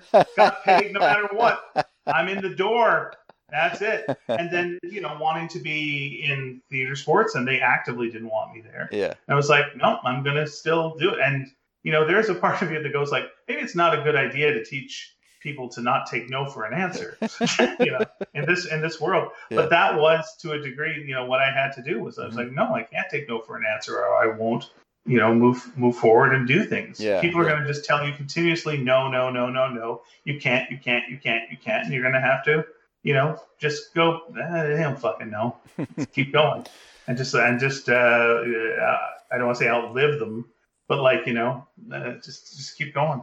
Yeah, I think at that time in my life, I didn't realize that life was one big pile of no's, and that you just kind of had to like push your way through it all. And many of them coming from yourself. For sure, yeah, that's a big part of it as well. You know, but I was just so guileless that I just had no, you know, a no was a no. It's okay, because I'll think of something else to do. I suppose that's fine. There are a lot of times when I'm pitching an idea or for just something in life or whatever to do to somebody, and they go, well, here's why it won't work. And you go like, yeah, you know what? Because you say that, you're right. That's true. That's true. The response should be, that's complicated, but how can we make this work? Yeah. Or do it anyway, and you'll fucking figure it out as you go. Yeah, that's, you know, I'm willing to do definitely the thing that won't work. Mm-hmm. And let's see how that goes. Because most of the things I've done that I'm proudest of, they don't work. That's stupid. Yeah. That's dumb. You and me doing this podcast is dumb. Why? Who's going to want to listen to this? What are we talking about? I don't know. We're just shooting the shit. Really? And people are going to what? Listen for what? Like 10 minutes? No, maybe like 3 hours. 3 hours? Who the fuck is going to listen to this shit for 3 hours? You fear falling asleep. How? Who's going to do it? And it's like, I don't know, intelligent people. Intelligent people? Yeah. Some big award winners. Award winners? Yeah. It's Some brilliant people and amazing, and veterinarians, and some people in Scotland, and some people in Australia. Australia? They got their own problems. They don't need this. Yeah, and so on. No, you're Wait a right. second. Are we going to do this when there's a global pandemic? Well, no one wants this during a global pandemic. They got problems. Yeah. Yeah, and so on and so forth. But we do it anyway. And you do, yeah. No, you're right. Some of my favorite memories are things that we shouldn't have done, like going down to Ape. It's just like, it's completely ridiculous, but it was great. Yeah, it's again to the point where it feels like it does feel ridiculous. Like if you pulled back and just like showed all the people that were there, Yeah. like just in huck a mini comic in any direction and hit someone. Yeah. You just go, who? Oh, well, that's Adrian Tomine. Oh, that guy. He just hit it. He's, there's a lot of stuff amazing. Oh, there's Dan Klaus right over there, and there's over there. It's just like, yeah. There's Shannon Waters. There's this, there's that. Yeah, there's Ed Brubaker. There's this, that. I don't want to mention Ed Brubaker every show. There's Love and Rocket Boys over there. There's the... Yeah. Yeah, and there's some people just starting the Simpsons comics over there. I'm going to go talk to them. Hey, guys, can I be in your comic? Well, of course you can. Okay. I'm not taking no for an answer, though. Can I give you a comic of mine? We don't want this. Take it. Okay, fine. We will. We'll call you in a couple of years. Please do. I'm going to be your lead writer one day. That seems unlikely. You're Canadian. I know. I mean, there's no good reason why I'd be that. And by the way, I'm going to meet friends through that. I'm going to meet good, nice people through that. And I'm going to have good friendships. Oh, okay. And you're going to hire a lot of people from Vancouver. Again, this makes no sense to us whatsoever. We know a lot of the animators from the actual show. Uh-huh. Oh, by the way, you're going to produce a show about zombies. And it's going to be really popular. Really popular. Really? I don't think that popular. Many seasons. Many seasons. Hi, Ed Brubaker. You're going to create the Winter Soldier. I don't know what that means. Okay, bye. And I was a weird ghost of Christmas future. Jeff Smith was there. Yeah, Jeff Smith was there. Just turned over and saw, hey, Dave Sim, you're very popular right now, and everyone likes you and thinks you're a good example. Yeah. And will that always be the case? You're going to pay for everyone to get drunk at this party. Good for you, Dave. I'm going to see if I can find Larry Martyr maybe. Your $1,000 tab. Yeah, you got because you know what? Comics are making money, and they're never not going to make money. Everybody making mini comics. This is where the money is. Well, I mean, just for us to think it was like a good idea to, pay to fly to San Jose. Where did we get that money from? I don't know. We scraped it together. That's how we did it. Yes, so. The scrapingest scraped together money ever. Yeah, that's right. We went on a plane, didn't take off our shoes going through security. Because, why would you? Got picked up by some dude, didn't know him. Yeah. That was when I would call and just ask for favors from everybody too. I'd just be like, we're coming to town. Can we stay at your place or something like that? And I'd say that about other things. And they'd go, yeah, I guess. Now that you've asked. I think we stayed in a. Did we share a bed? I think we shared a bed in a motel, right? I think one of us was on the floor. And No. We shared. Were we? We shared a bed. Were we spooning? I don't remember. We kept to our sides. We were pretty. I do remember that there was like some other hotel rooms where there was a lot of people crammed into one room. Yeah. And then I remember at one point saying hi to Heidi McDonald and Hervinger, just completely, just like cold, nothing. Okay. Yeah. Later became friends with her, but it was like at the time, you don't know me, and that affects things. She was writing for the Comics Journal. She had a chip on her shoulder. Yeah, I think she was working for Disney Magazine then. Okay. I think that was her big thing. Anyway, we went to a place, and the nice thing about going to a place is you don't have any options but to be at that place then. Mm-hmm. And then you got to talk to people, and it forces you to do things. Yeah, that was great. I'm finding like the opposite of this has been like my week of like and again I am going crazy with the all the stuff right now. Mm-hmm. But one of the things I'm finding very, very frustrating right now is this vaccination situation. Yeah. Where everybody, it seems like, is going like, yeah, I just found, yeah, I got one. Yeah, I got one. And every time, you do the follow-up of just like, oh, who's got them? Shoppers Drug Mart. Okay, let me call them up. So you call them up and they go, yeah, you got to go through our answering service here. And they'll tell you what to do. Oh, okay, go through the answering service. Okay, it'll take you to the website. Oh, okay, go to the website. All right, fill out the form. Oh, okay, that's great. And then you talk to someone and go, yeah, I just walked in and got one that day. Oh, did you? Because I filled out all these things. So I guess I should be getting a call soon. No, next day another person gets, oh, okay, so it's not that.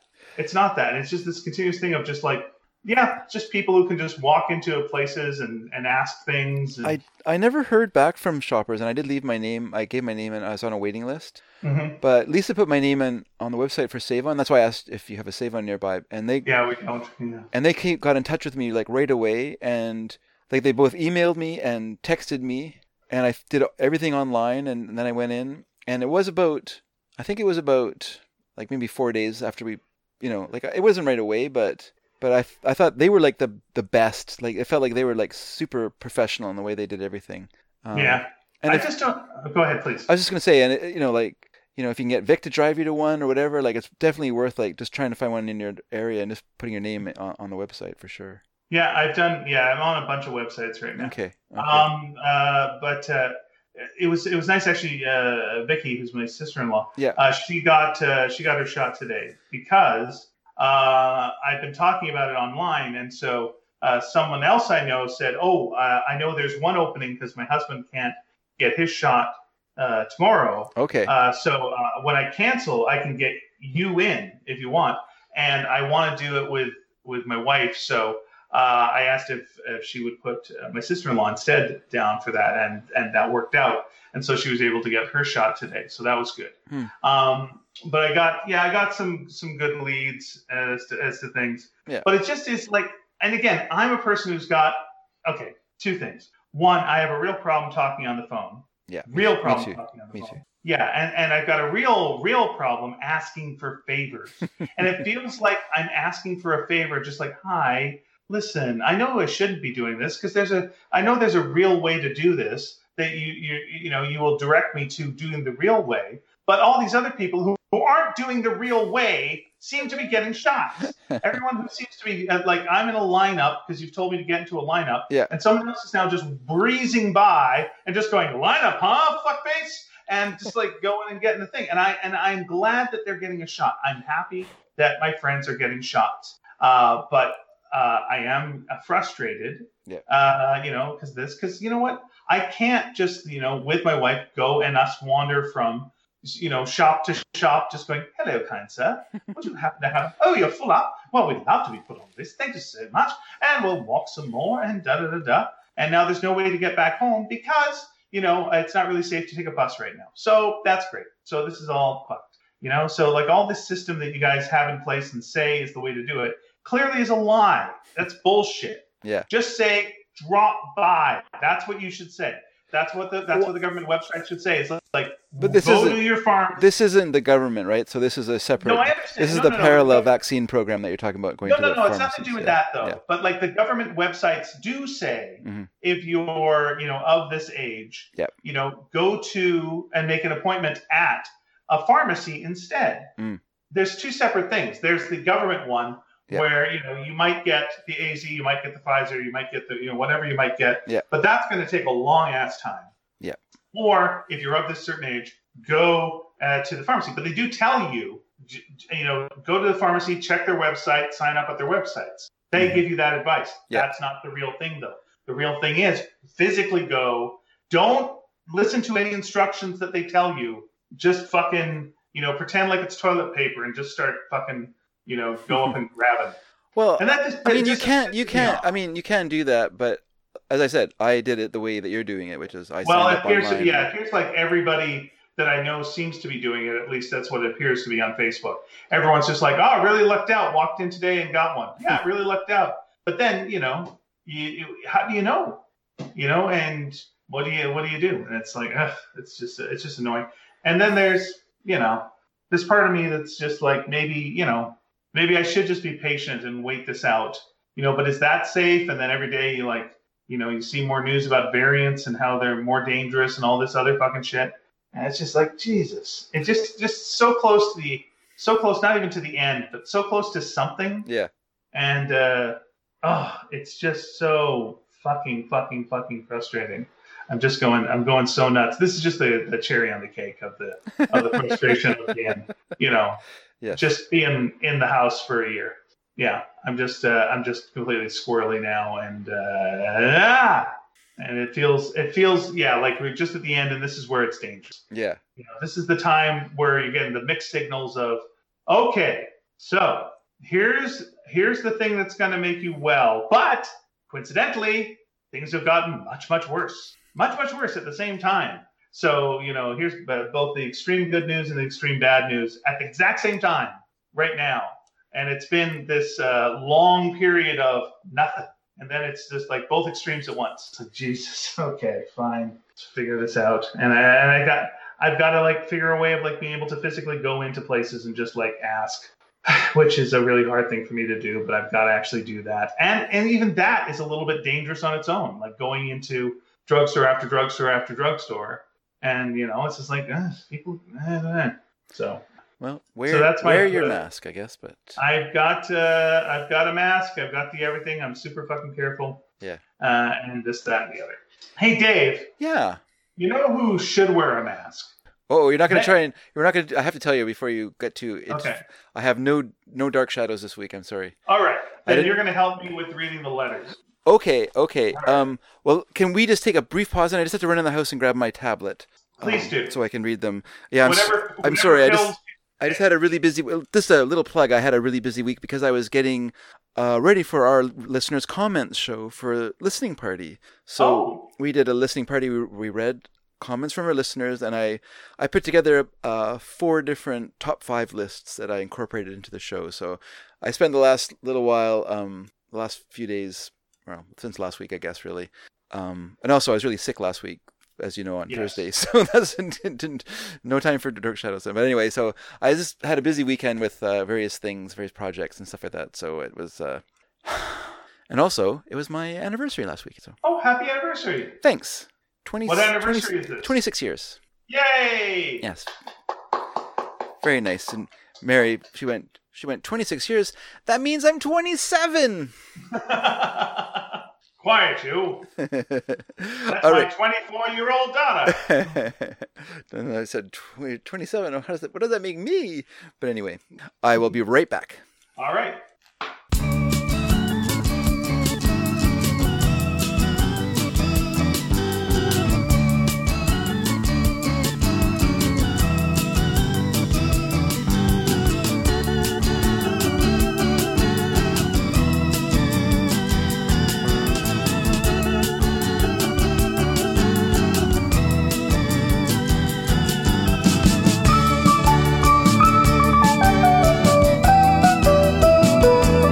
Hello.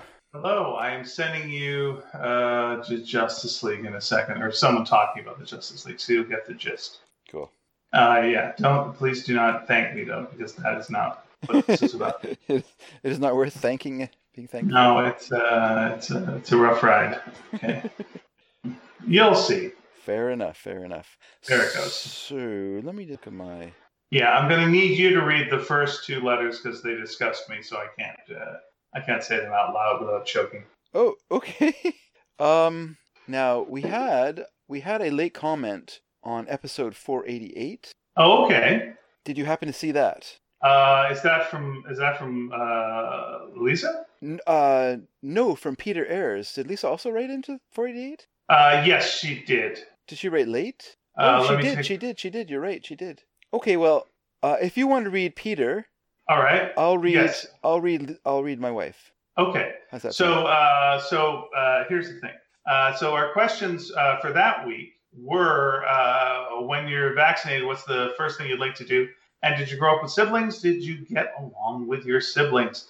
And so Peter Ayers wrote, I've been meaning to write in for a few weeks now, and luckily the latest question allows me to weave together some recent topics of discussion. So yes, it's going to be long.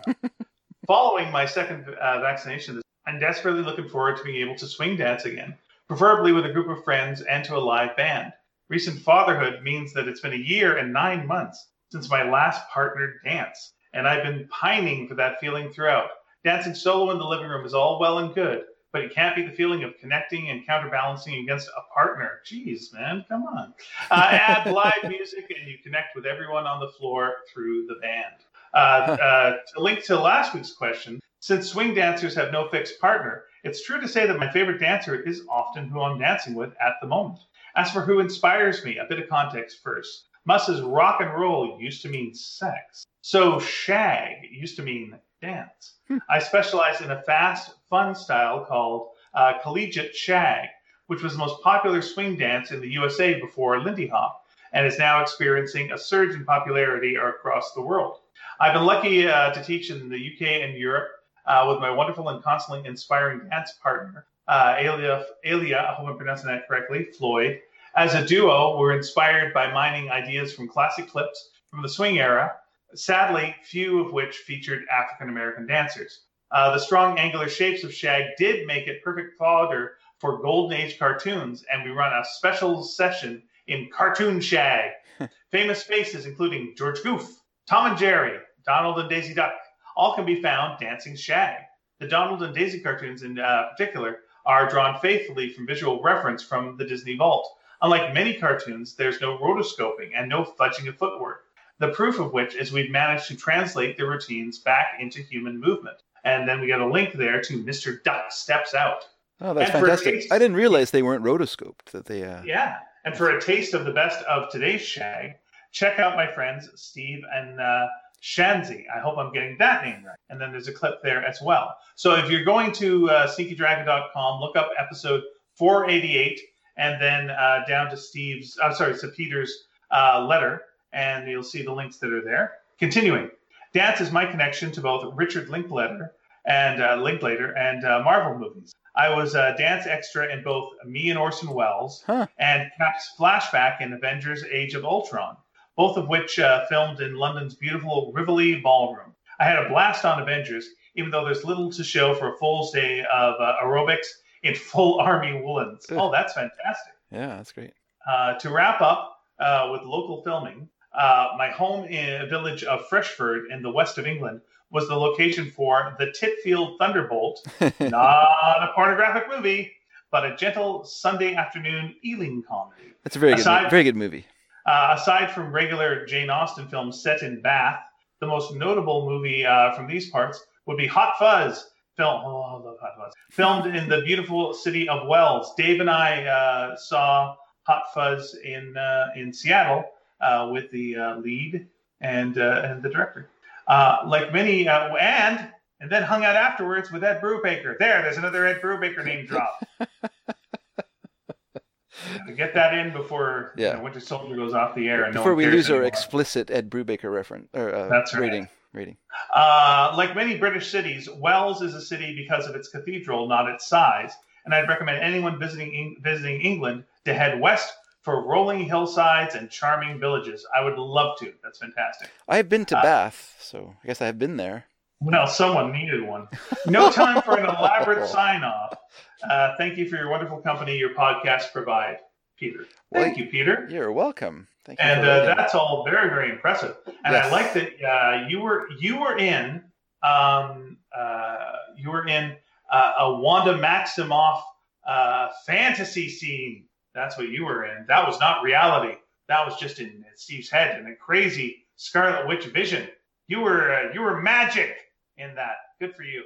Congratulations. That's right. I forgot that. All right. And so my wife, Lisa Williamson, also commented. My wife, she also wrote into the show. Yeah. What's that, sorry?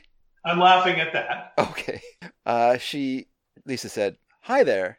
I had to go reread my response as sometimes I think I wrote something and instead wrote something totally different. I tend to do that way more speaking, like the time in grade 2 when I did an oral report on Mount Cook in New Zealand, only to have some smarty pants in the class point out my glaring error.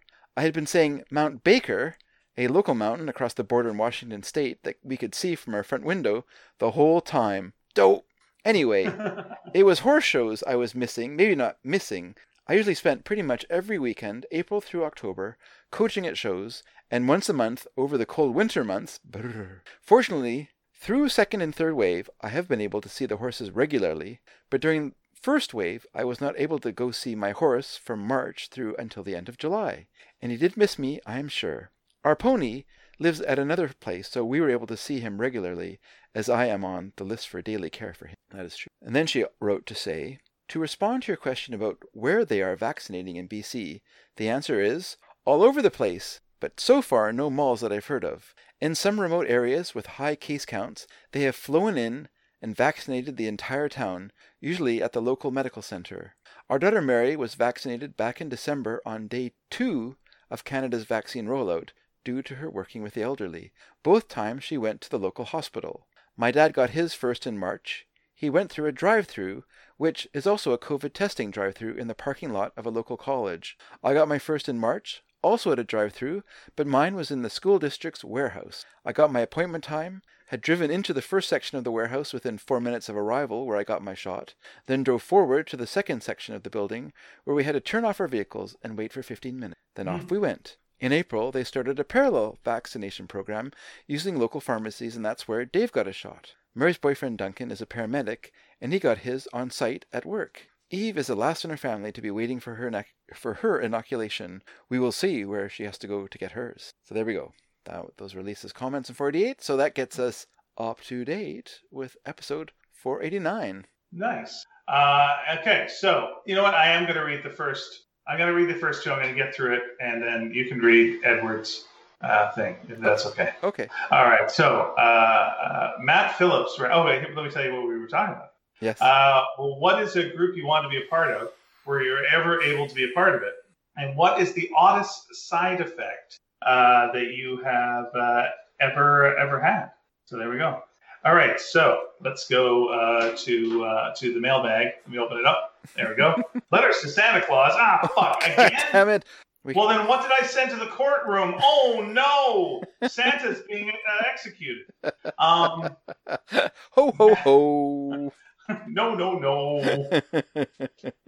His final meal? Venison? Well, that was all. He requested it. I know, and he wants it rare. I want to see its nose blood red. Matt Phillips writes, sorry, Matt. Hi, Ian and Dave.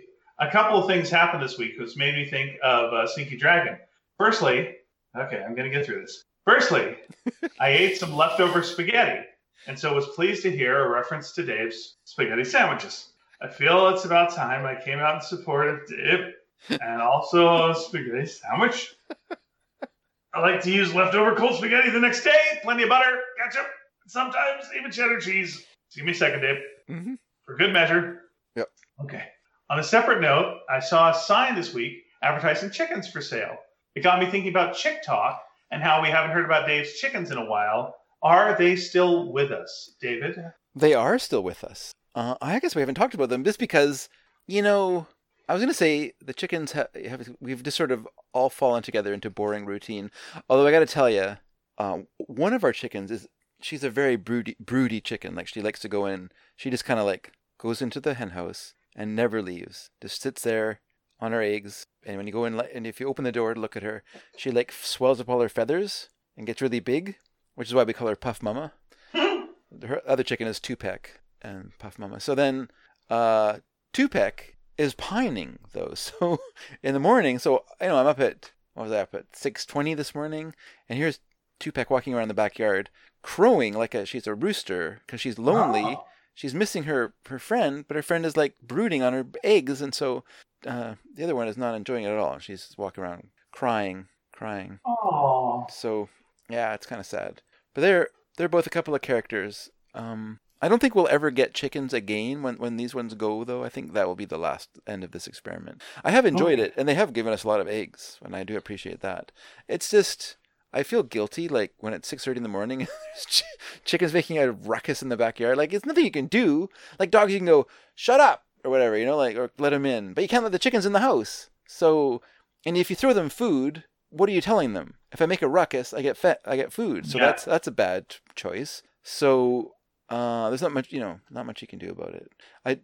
And then So now what's going on? Like normally, I don't like to do this, but they like it this way, so I've given in. But they sleep on the steps, going upstairs, like onto the deck. They sleep there at night, the chickens. But right now, broody chicken, Puff Mama, is inside the hen house. So the other one is just by itself out here. Now I worry because I worry about raccoons coming around. But yeah. But I'm hoping A, that they don't, and B, that if they do, she can like skedaddle. They've escaped a raccoon before. I mean, I had to intervene, but they did escape. But yeah, that's where we are with the chickens. They're just walking around. I mean, I gotta tell you, like having chicken poo in the backyard, great for the grass. Holy Hannah! I mowed the lawn for the first time last weekend, partly because we couldn't go anywhere for our anniversary, so we had like a little picnic on the front lawn. Oh. Which was great, except for the fact that the sun tried to kill us. But other than that, it was fun. But when I vacuumed, I mowed the front lawn, and then when I came back into the back lawn to mow it, my lawnmower broke. Oh. So it's a weird. There's like a little, I guess you call it a flywheel or whatever. Like when you pull on the cord, it spins this thing inside the engine, and this thing when it spins, it has these two little levers that pop out as it's spun. When you pull on the cord, it causes these two levers to pop out, and they're what grab the ignition, I guess, and then they spin, and the ignition spins, and it starts the engine. So I assume when I was pulling this time that something happened, and those two arms or whatever have broken in some way. Okay. So I have to take it apart. I didn't have time last weekend because of doing the show, getting listening party ready, doing the Dirty Harry Minute, and plus it was my anniversary. Did I say my anniversary already? It doesn't matter. Anyway, this is all the things that I had on the plate last weekend. So I had to kind of like forget about it.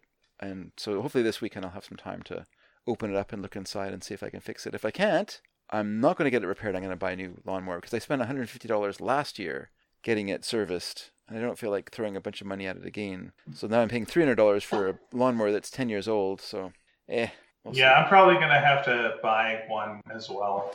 Like, we got ours repaired a while back, and it's like, I did the lawn, but I weed whacked it just because it was like, fuck it, I'm just going to do that. So I did that. Yeah. I got it down. It doesn't work quite as well as...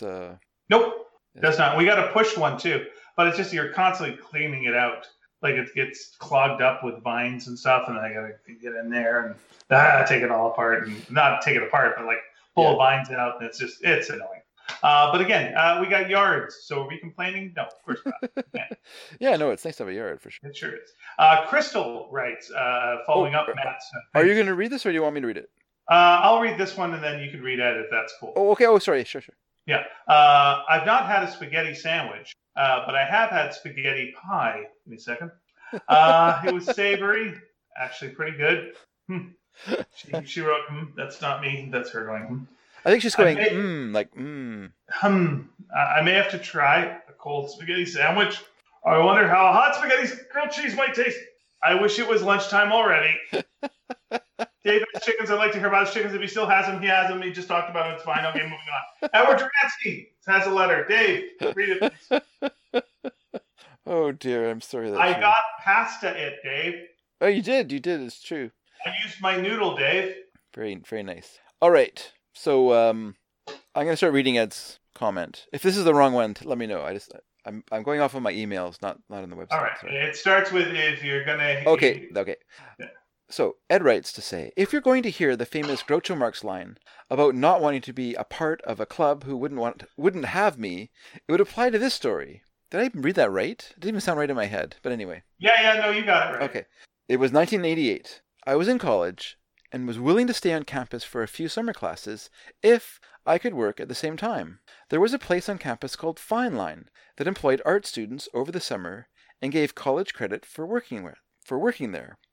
I was lacking 1, maybe 2 credits needed to even be considered for Fine Line, so I didn't make the cut. Fine Line seemed like a fun place to work alongside fellow art students, designing and printing things they used on campus for the upcoming fall semester, not to mention the experience of having your work printed for real applications. This was before the computer boom that wouldn't hit the campus for another year. It was all hand-skilled work, and I felt like I was missing out. I had one fellow art student friend of mine who made it into Fine Line, so when I caught up with him later in the fall, he told me what Fine Line was actually like. Fine Line was a backstabbing shit show with all-night cocaine binging and fighting under the supervision of the biggest cokehead of them all, graphic arts instructor David Blow. Yes, there were many, many jokes about his name and his habit. Blow was an instructor who was known for his coke habit, so it wasn't long before I found out about that, and about how many art students left Fine Line that summer. A few of them were quick to tell me how fortunate I was to have dodged that bullet by not making the cut. Like Groucho, I was glad to not be a part of that club. Instead, what I did that summer was simply open the Yellow Pages phone book and started calling some of the smaller agencies in Dallas to see if I could find summer work. Surprisingly, I got about 3 interviews and ended up working for a very talented creative who had his own one-man business downtown. His specialty was signage for new buildings, hotels, hospitals, etc. So we worked with architects and designed all the signage for buildings that were currently under construction. We picked the fonts, colors, sizes, and layouts of all the signs, so when the building was complete, it would have a constant and cohesive flow to the place. It was a great experience working with him. I learned far more than I would have at Fine Line, and I don't even use cocaine. As far as side effects go, I seem to be devoid of any bad experiences. I tend not to take allergy medication due to the drowsy effects it has on me, so I use more natural methods for relief. I heard of a weird cure for allergies today, which is infecting yourself with hookworm. Okay. Doesn't this sound weird? But That sounds weird. I was listening to a podcast, and this woman who's on the podcast, her wife is a nurse. Yeah. And she has terrible hay fever, and so she uses a technique, and apparently it works. I guess when your body gets busy fussing about and attacking things it shouldn't, which is part of what allergies are. Yeah. Having something in your body that actually deserves to be attacked helps turn your body's attention away from destructive attacking on your attacking whatever, and then actually doing constructed attacking. I would run that by your doctor first. I would say the same thing, but I just heard it on the show today, so I'm just saying. Yep, I'm going to say what I heard. Check with your doctor, or if you've got one of those numbers that you can just call, that's call a nurse line or something. Yeah. Or call them and just go. Yeah. My other suggestion is check on WebMD, where you'll discover that your hookworms have cancer. All right. The non-drowsy stuff just makes me jumpy and anxious, so I avoid any of that medication altogether. As gross as it sounds, my dad swears by the neti pot, which is safe, but if not used correctly can drown you in saline. I did have a bad reaction to some potassium pills once that didn't last long. Natural potassium, like you get when eating a banana or an avocado, will make my inner ear itch like a son of a bitch. I just have to wait a few minutes for it to go away. That's interesting. You can also try to scratch it by making loud noises, much like Felix Unger did when Jack Lemmon played him in The Odd Couple.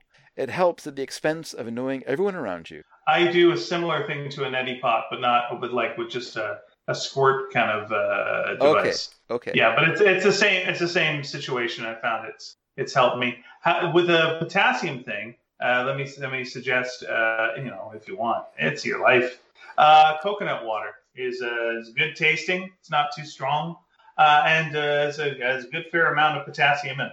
So usually I'll make a smoothie in the morning quite often with coconut water in it. I get low potassium and it makes kind of a bit of a heart flutter sometimes if my potassium is too low. So it's coconut water and it seems to work okay. Interesting.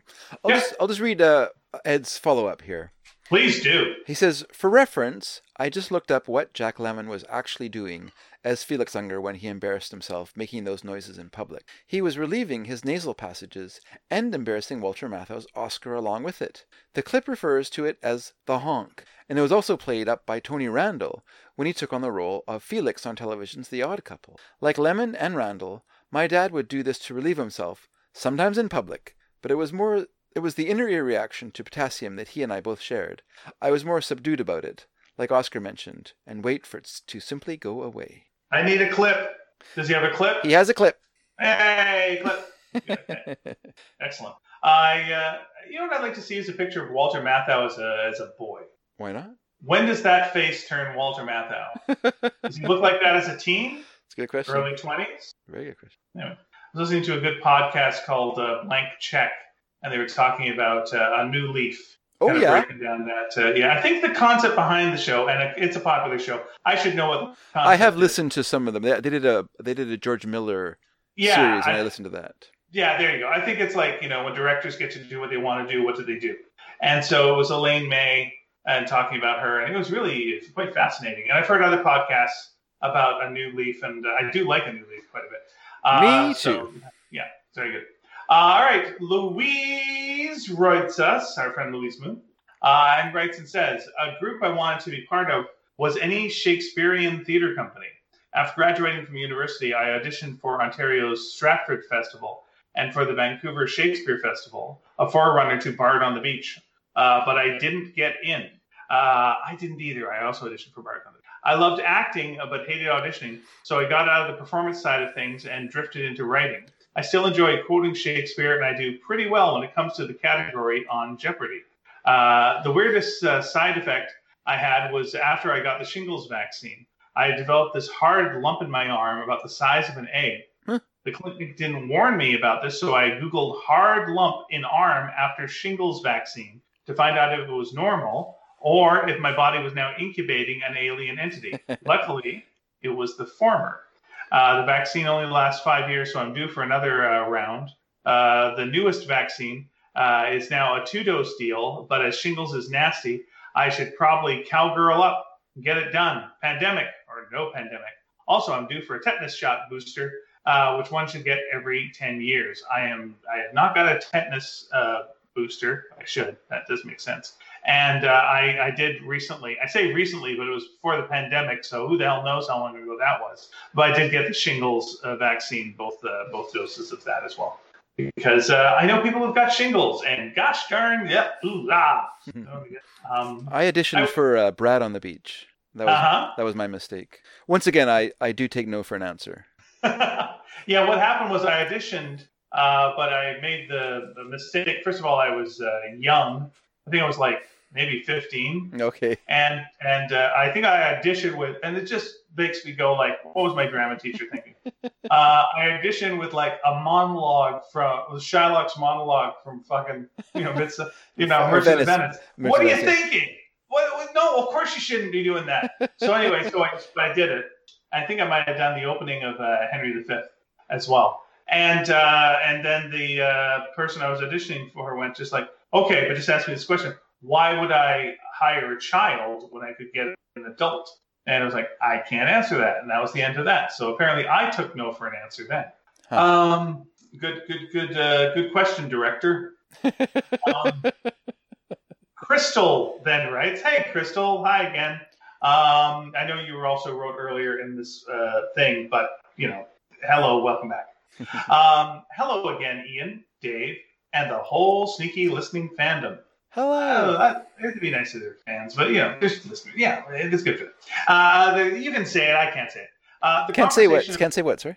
That people who are listening are necessarily fans. I don't necessarily think they're fans. Oh, okay. You don't think they're fans? You think? What do you think? I think they're hate listening? Well, have you not? Yeah, you've listened to things without necessarily being a fan of it, but just like it's of interest to you. Listen, Crystal complimented me, and I'm smacking it away. No. And the more that I say this, the more I feel bad about it because she was being very nice, and I'm ruining it. I'm ruining the whole damn thing. Ian, I'm sorry, Crystal. You can listen to a half an hour or an hour podcast and not be a fan, but you cannot listen to a 3-hour podcast and not. Well, this is where we give out the lotto numbers. This is where we. The conversation 9, about 13. age. Yeah, we're talking about age differences now. Conversation about age differences reminded me that Nancy Barrett, the actress who played Carolyn Stoddard on Dark Shadows, was married to David Ford, who played Sam Evans, Maggie's father. He was about 18 years her senior. She must have thought him a swell guy for at least a little while, but they sure didn't match. The marriage didn't last either. I am always surprised when I hear that Woody Allen and Soon Yi are still together. They seem to like each other. I just wanted to say, like, the actor who played Sam Evans. Yeah, he seems to have like the kind of he strikes me as one of those kind of guys who are like really like a know-it-all, like he's probably like a real like theater know-it-all, like knows a lot about theater, has a lot of experience in acting and stuff like that, and so Nancy Barrett was probably kind of a little starstruck about that, like his experience. And when you're starting out in life, people who seem much more experienced and way better at what you want to be are very appealing to you because you feel like they have the secret that you need to unlock. Yeah, you can skip a couple of steps. Here's the thing too.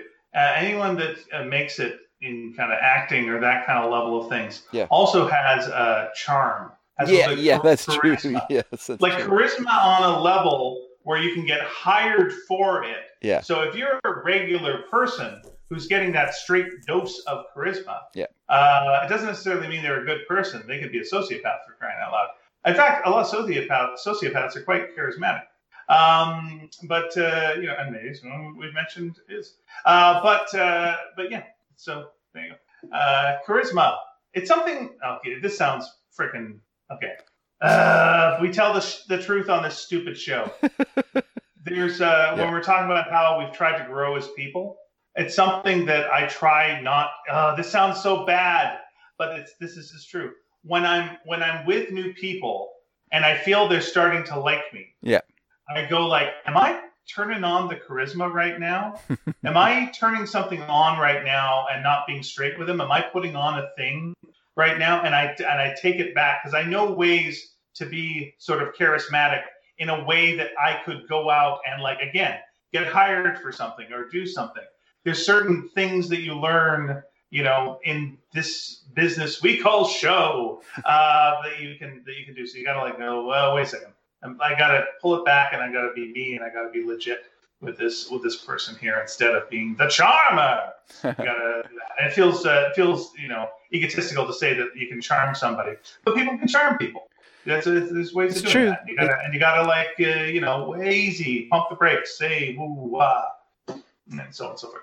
Okay, question of the week. Oh, let me just say one thing before we go on with Crystal's letter, which is one time I was driving somewhere with Lisa, and she had been teaching this woman who was married, and her husband was, as Lisa put it, very charming, and she was telling me about how charming he was, and of course I was maybe a little jealous, and I went, "Well, I'm charming," to which Lisa immediately responded, "No, you're not."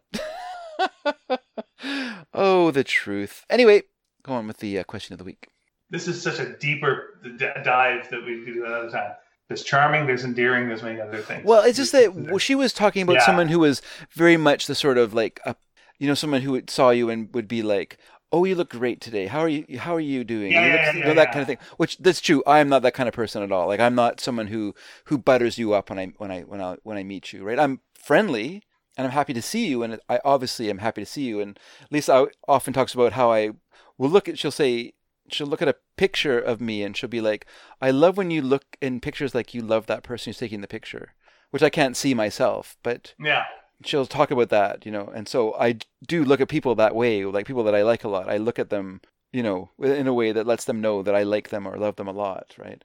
But I'm not charming them. I do really like them. You know what I mean?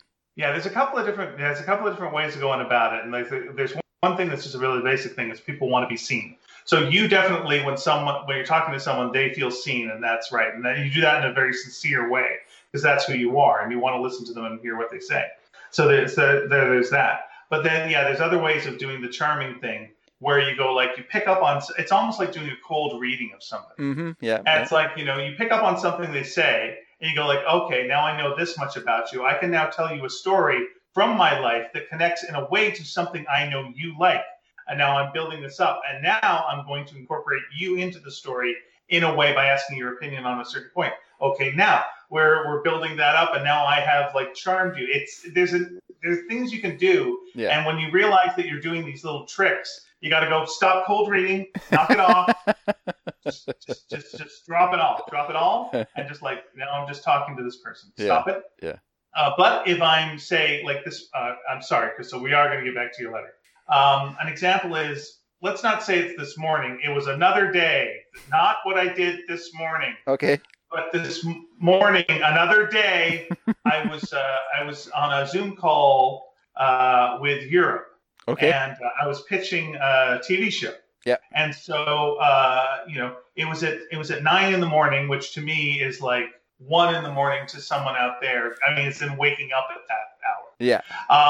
So I did not have any of my regular human being parts working really. So I had to just be charming. So it was like, strip it down, listen to everything that they're saying, repeat back the last couple of things they've said, Just build on what they're saying. If only say something when you've got something important to say. And if you have a chance to make it devastating, go for it. If you've got a joke that's so-so, hold it. Put it off to the side. If you've got one that's great, now let that one go. And just balancing it. And I was just being full-on charming in a way that I had to be, because it's 9 a.m. and I'm on a Zoom call, and I've got to sell something. And that's different from being in a room with someone who's a person, which I hopefully will be able to do in the future in their life. We'll see. But anyway, I've got to be able to do both things.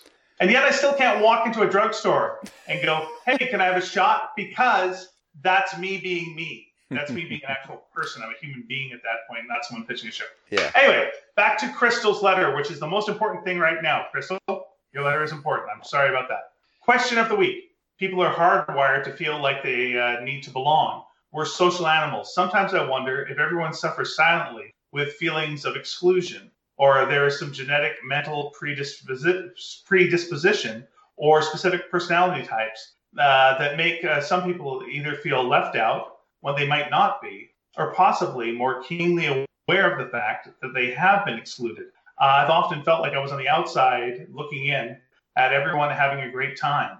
But I also question if that is indeed my reality, or when I feel like that, is that just my ego is easily bruised? I've wanted to be part of many groups, but even if you join clubs or organizations, you're either part of the inner clique or you're not.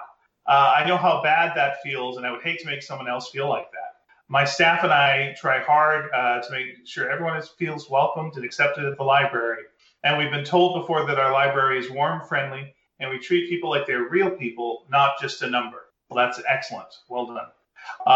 Sub-question. I normally don't have side effects from medicine or vaccinations, but the Moderna COVID vaccine must have triggered early arthritis or something, because my joints are still aching and bothering me. Oh, I'm sorry about that. Thanks for keeping me amused and laughing. I really enjoy listening to your banter. Have a great weekend and upcoming week.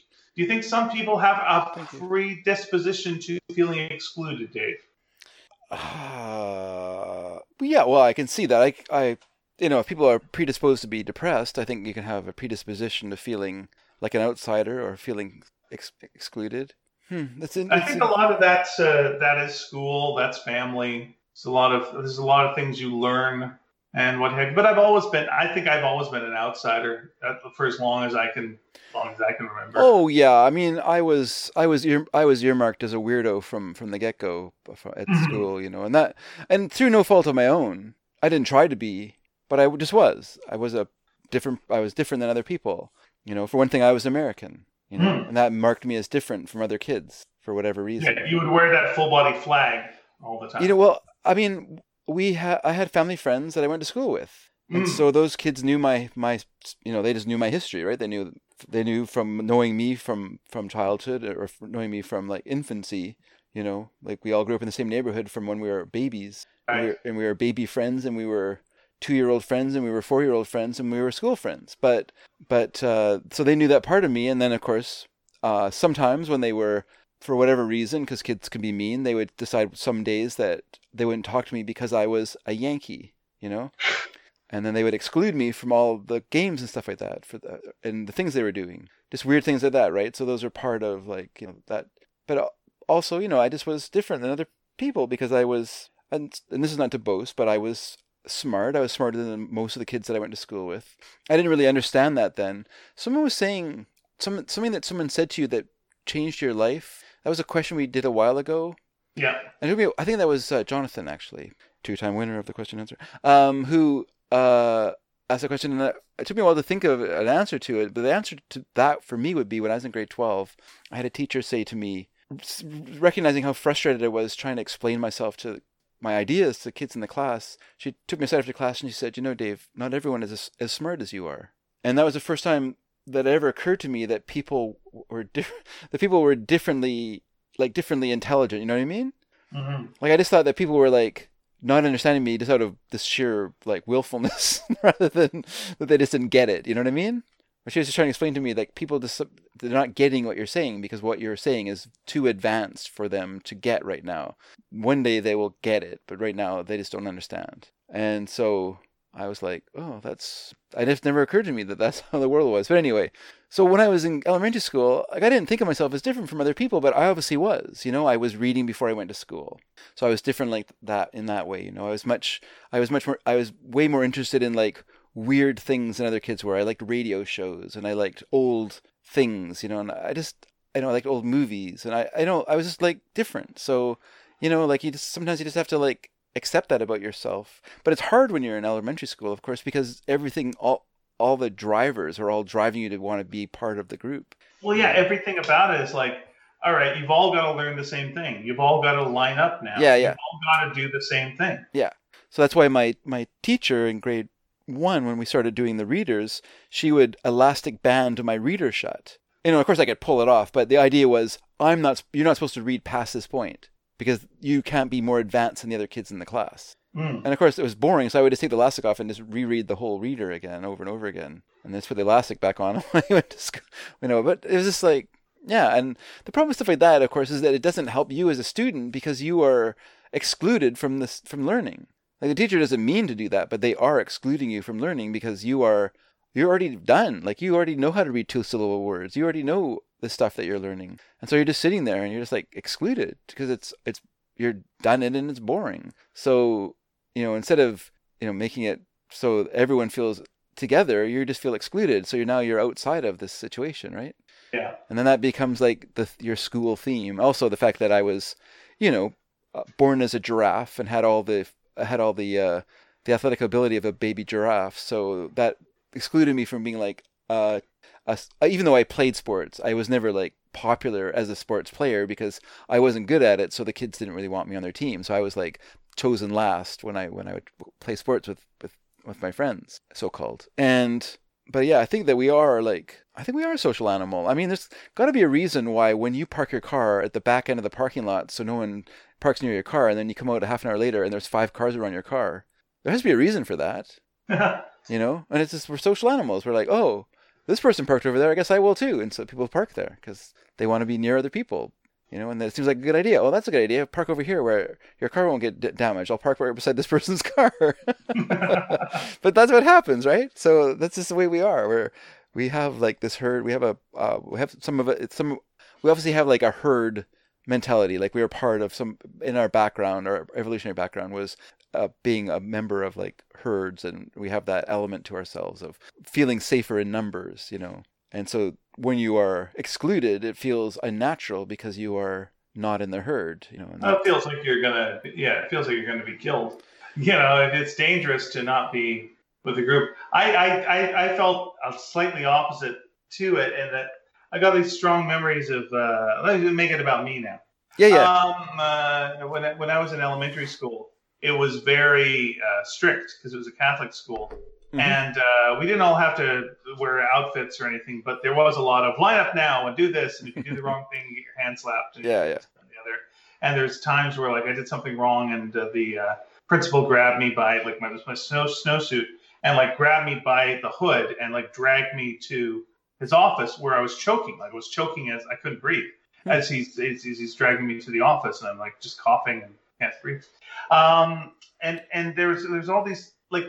I didn't understand school. Like, I didn't understand it when I originally was going. I was like, so what do you get in trouble for doing? And I was trying to get the rules down. Like, I remember really clearly before going there, like, what can't you do?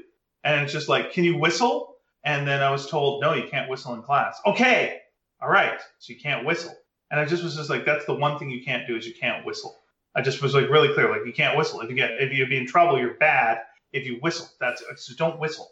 And then just do exactly what you're told. But don't whistle. Yeah. I don't know why, but like really so clearly. And at one point, a kid whistled, no one gave a fuck. And it was like, well, everything's broken. But I just remember, like, if you're good, it's going to be okay. And we'd always line up, and then we'd line up in the boys' line, and then someone in the boys' line would do something wrong, and then we'd all get punished for it. And I would never do anything wrong. And then I get punished for it every day. I get punished for doing nothing. And that kind of, and then often I'd be in class and the teacher would hear a noise or something and think it was like our group that did it, and it wasn't, and we get punished. And I just realized, it doesn't matter. I just had this real clear thing of just like, this is all bullshit. There's nothing Yeah. It's nothing. There's no good. There's no bad. Doesn't matter. Yeah. They don't know. And so I broke away from the group at that point, realizing what's getting me in trouble is this group. Because these guys are fucking up and I'm getting dragged down with them. And so I just made myself into kind of a loner for the being part of my schoolness until like maybe grade 5. Because it just went, these guys are all trouble. Everyone else is fucking dragging me down. Fuck it. I got to get away from them. So I forced myself into being a loner. Interesting. Yeah. Yeah, I mean, and then I was a weirdo. Yeah, well, that's it. I mean, I think that can be conscious, but I also think that I often wonder. I wonder if what's more of a driver for most people isn't necessarily the feeling of exclusion, but the fear of exclusion.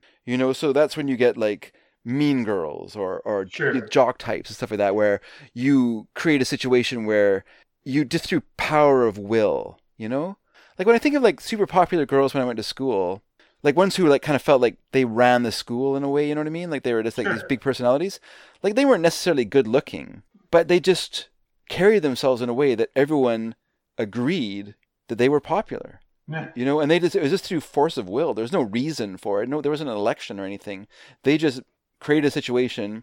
They created the standards. They created the criteria, and they lived up to it because it was their criterias, and they just through sheer force of will. But so a part of that though is the fear of being excluded. So you create the rules, and you can't be excluded. Then It's funny too. You're going like, they weren't even good looking. It's just strange to me the idea of like I know that in our culture. Yeah. We kind of go like, well, the high school girl is the prettiest girl there is. It's like, ooh. Like not that. I just mean I get it.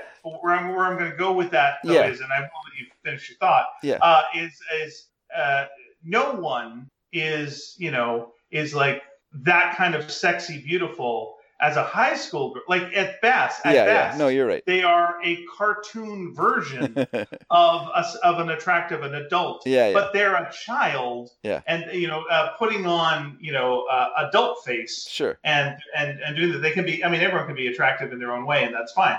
But like, as in that kind of like, they're not good looking. It's like, well, no, they're not because they're a child. But I mean, I'm judging them from my perspective as a fellow child, not as an adult looking back at them. I mean, as a kid, as another teenager, my experience of these people wouldn't be like that. They're sparkling wit, their incredible, their incredible facility and skill at something, their beauty both inner and out. No, there's nothing about that. It was just all just sheer willpower that brought them to this place where they were just like the queen of the school or vice versa, the cock of the walk or whatever. Yeah, it's what we were just talking about a second ago, which is charisma. Yeah, there you go. Yeah, they have charisma. Yeah, exactly. Yeah, and they're utilizing it, to lead people and to do that. Yeah, and that's and if you said to them like this is really unfair. Like it's so unfair to have like this system where there's like top dogs and there's all these people that are just like stuck on the bottom and they can never escape. And the response to you would be, yeah, but it's great at the top. And you go, well, I guess that's true. Like if that's your argument, then I guess you can't argue with it.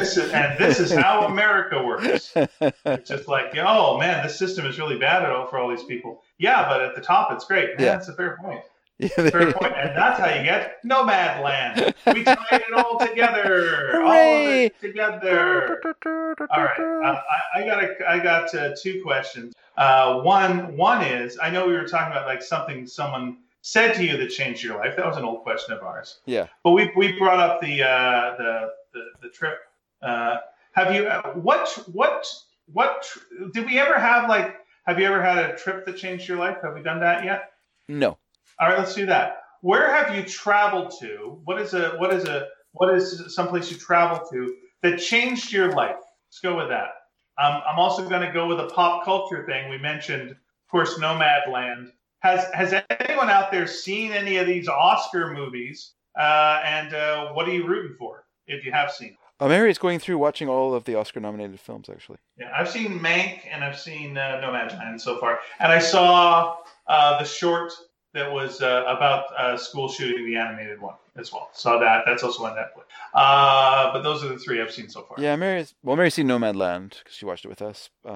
She also watched. She's watching, but she was watching Sound of Metal last night, Oh, okay. which she thought was okay. All right. She said this is a movie that was made so the sound design would win an Oscar. Yeah. When you get drums do well in the Oscars. Yeah, that's true. There you go. Do you have a question or anything you wanted to throw out there, or are you good? No, I like those questions. I'm fine with that. All right.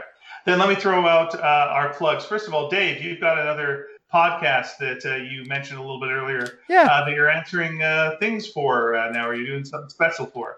What's going on? Yeah, we did a listeners comment show where we went through people's comments and we. Oh, on what's the podcast called? Oh, this is a Sneaky Dragon listening party.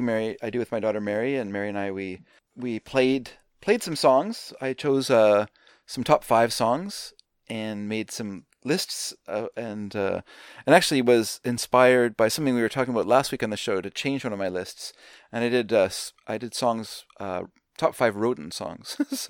Oh, nice. So anyway, so we just went through what people had written in and to talk about, and Mary and I, responded and talked about what people said, and we also played some music. So it's typical listening party show, except more listener participation, which is always fun. Great. So if you want to listen to that, you go to the same place that you listen to this, sneakydragon.com, if you do listen on the web. But at sneakydragon.com is where you find all of our podcasts, including Completely Beatles, Totally Tintin, Full Marks, and Fansplainers. And all of those are available for free. If you feel like throwing us a buck or two a month, well, we've got a Patreon account, and you can go to patreon.com/sneakydragon, or there is a link on our website.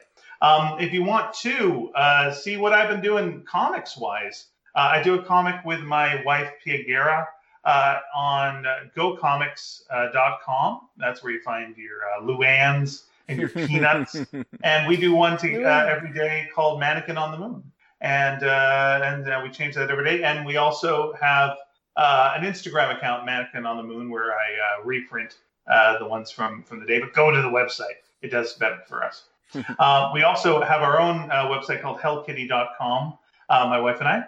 And if you go to hellkitty.com/super, you will find the first issue of a comic book that we have done together as well with our friend Moritat, and that is Pay What You Want. So click on it, and if you don't want to pay anything, don't pay anything. That's fine.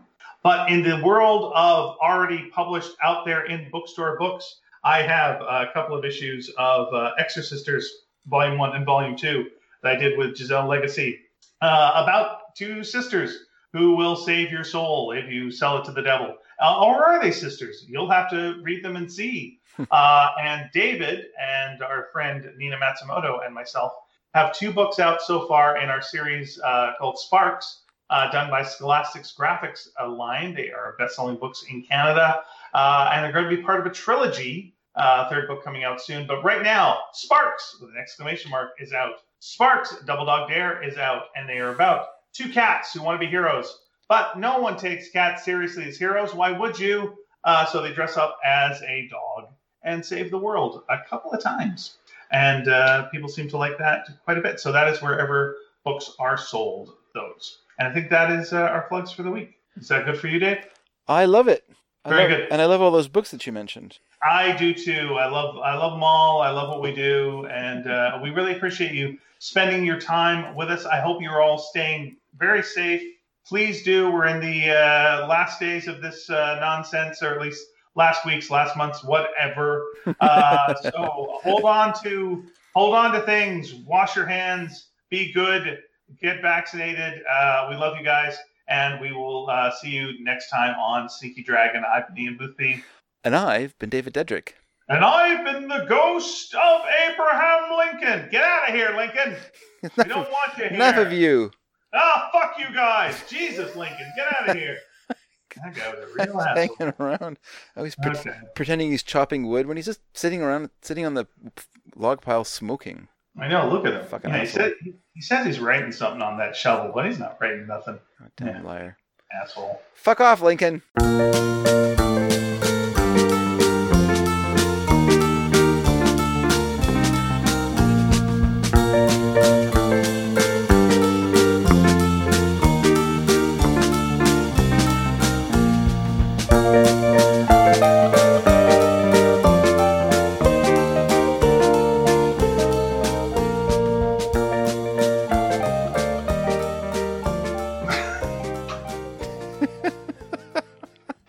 Yep.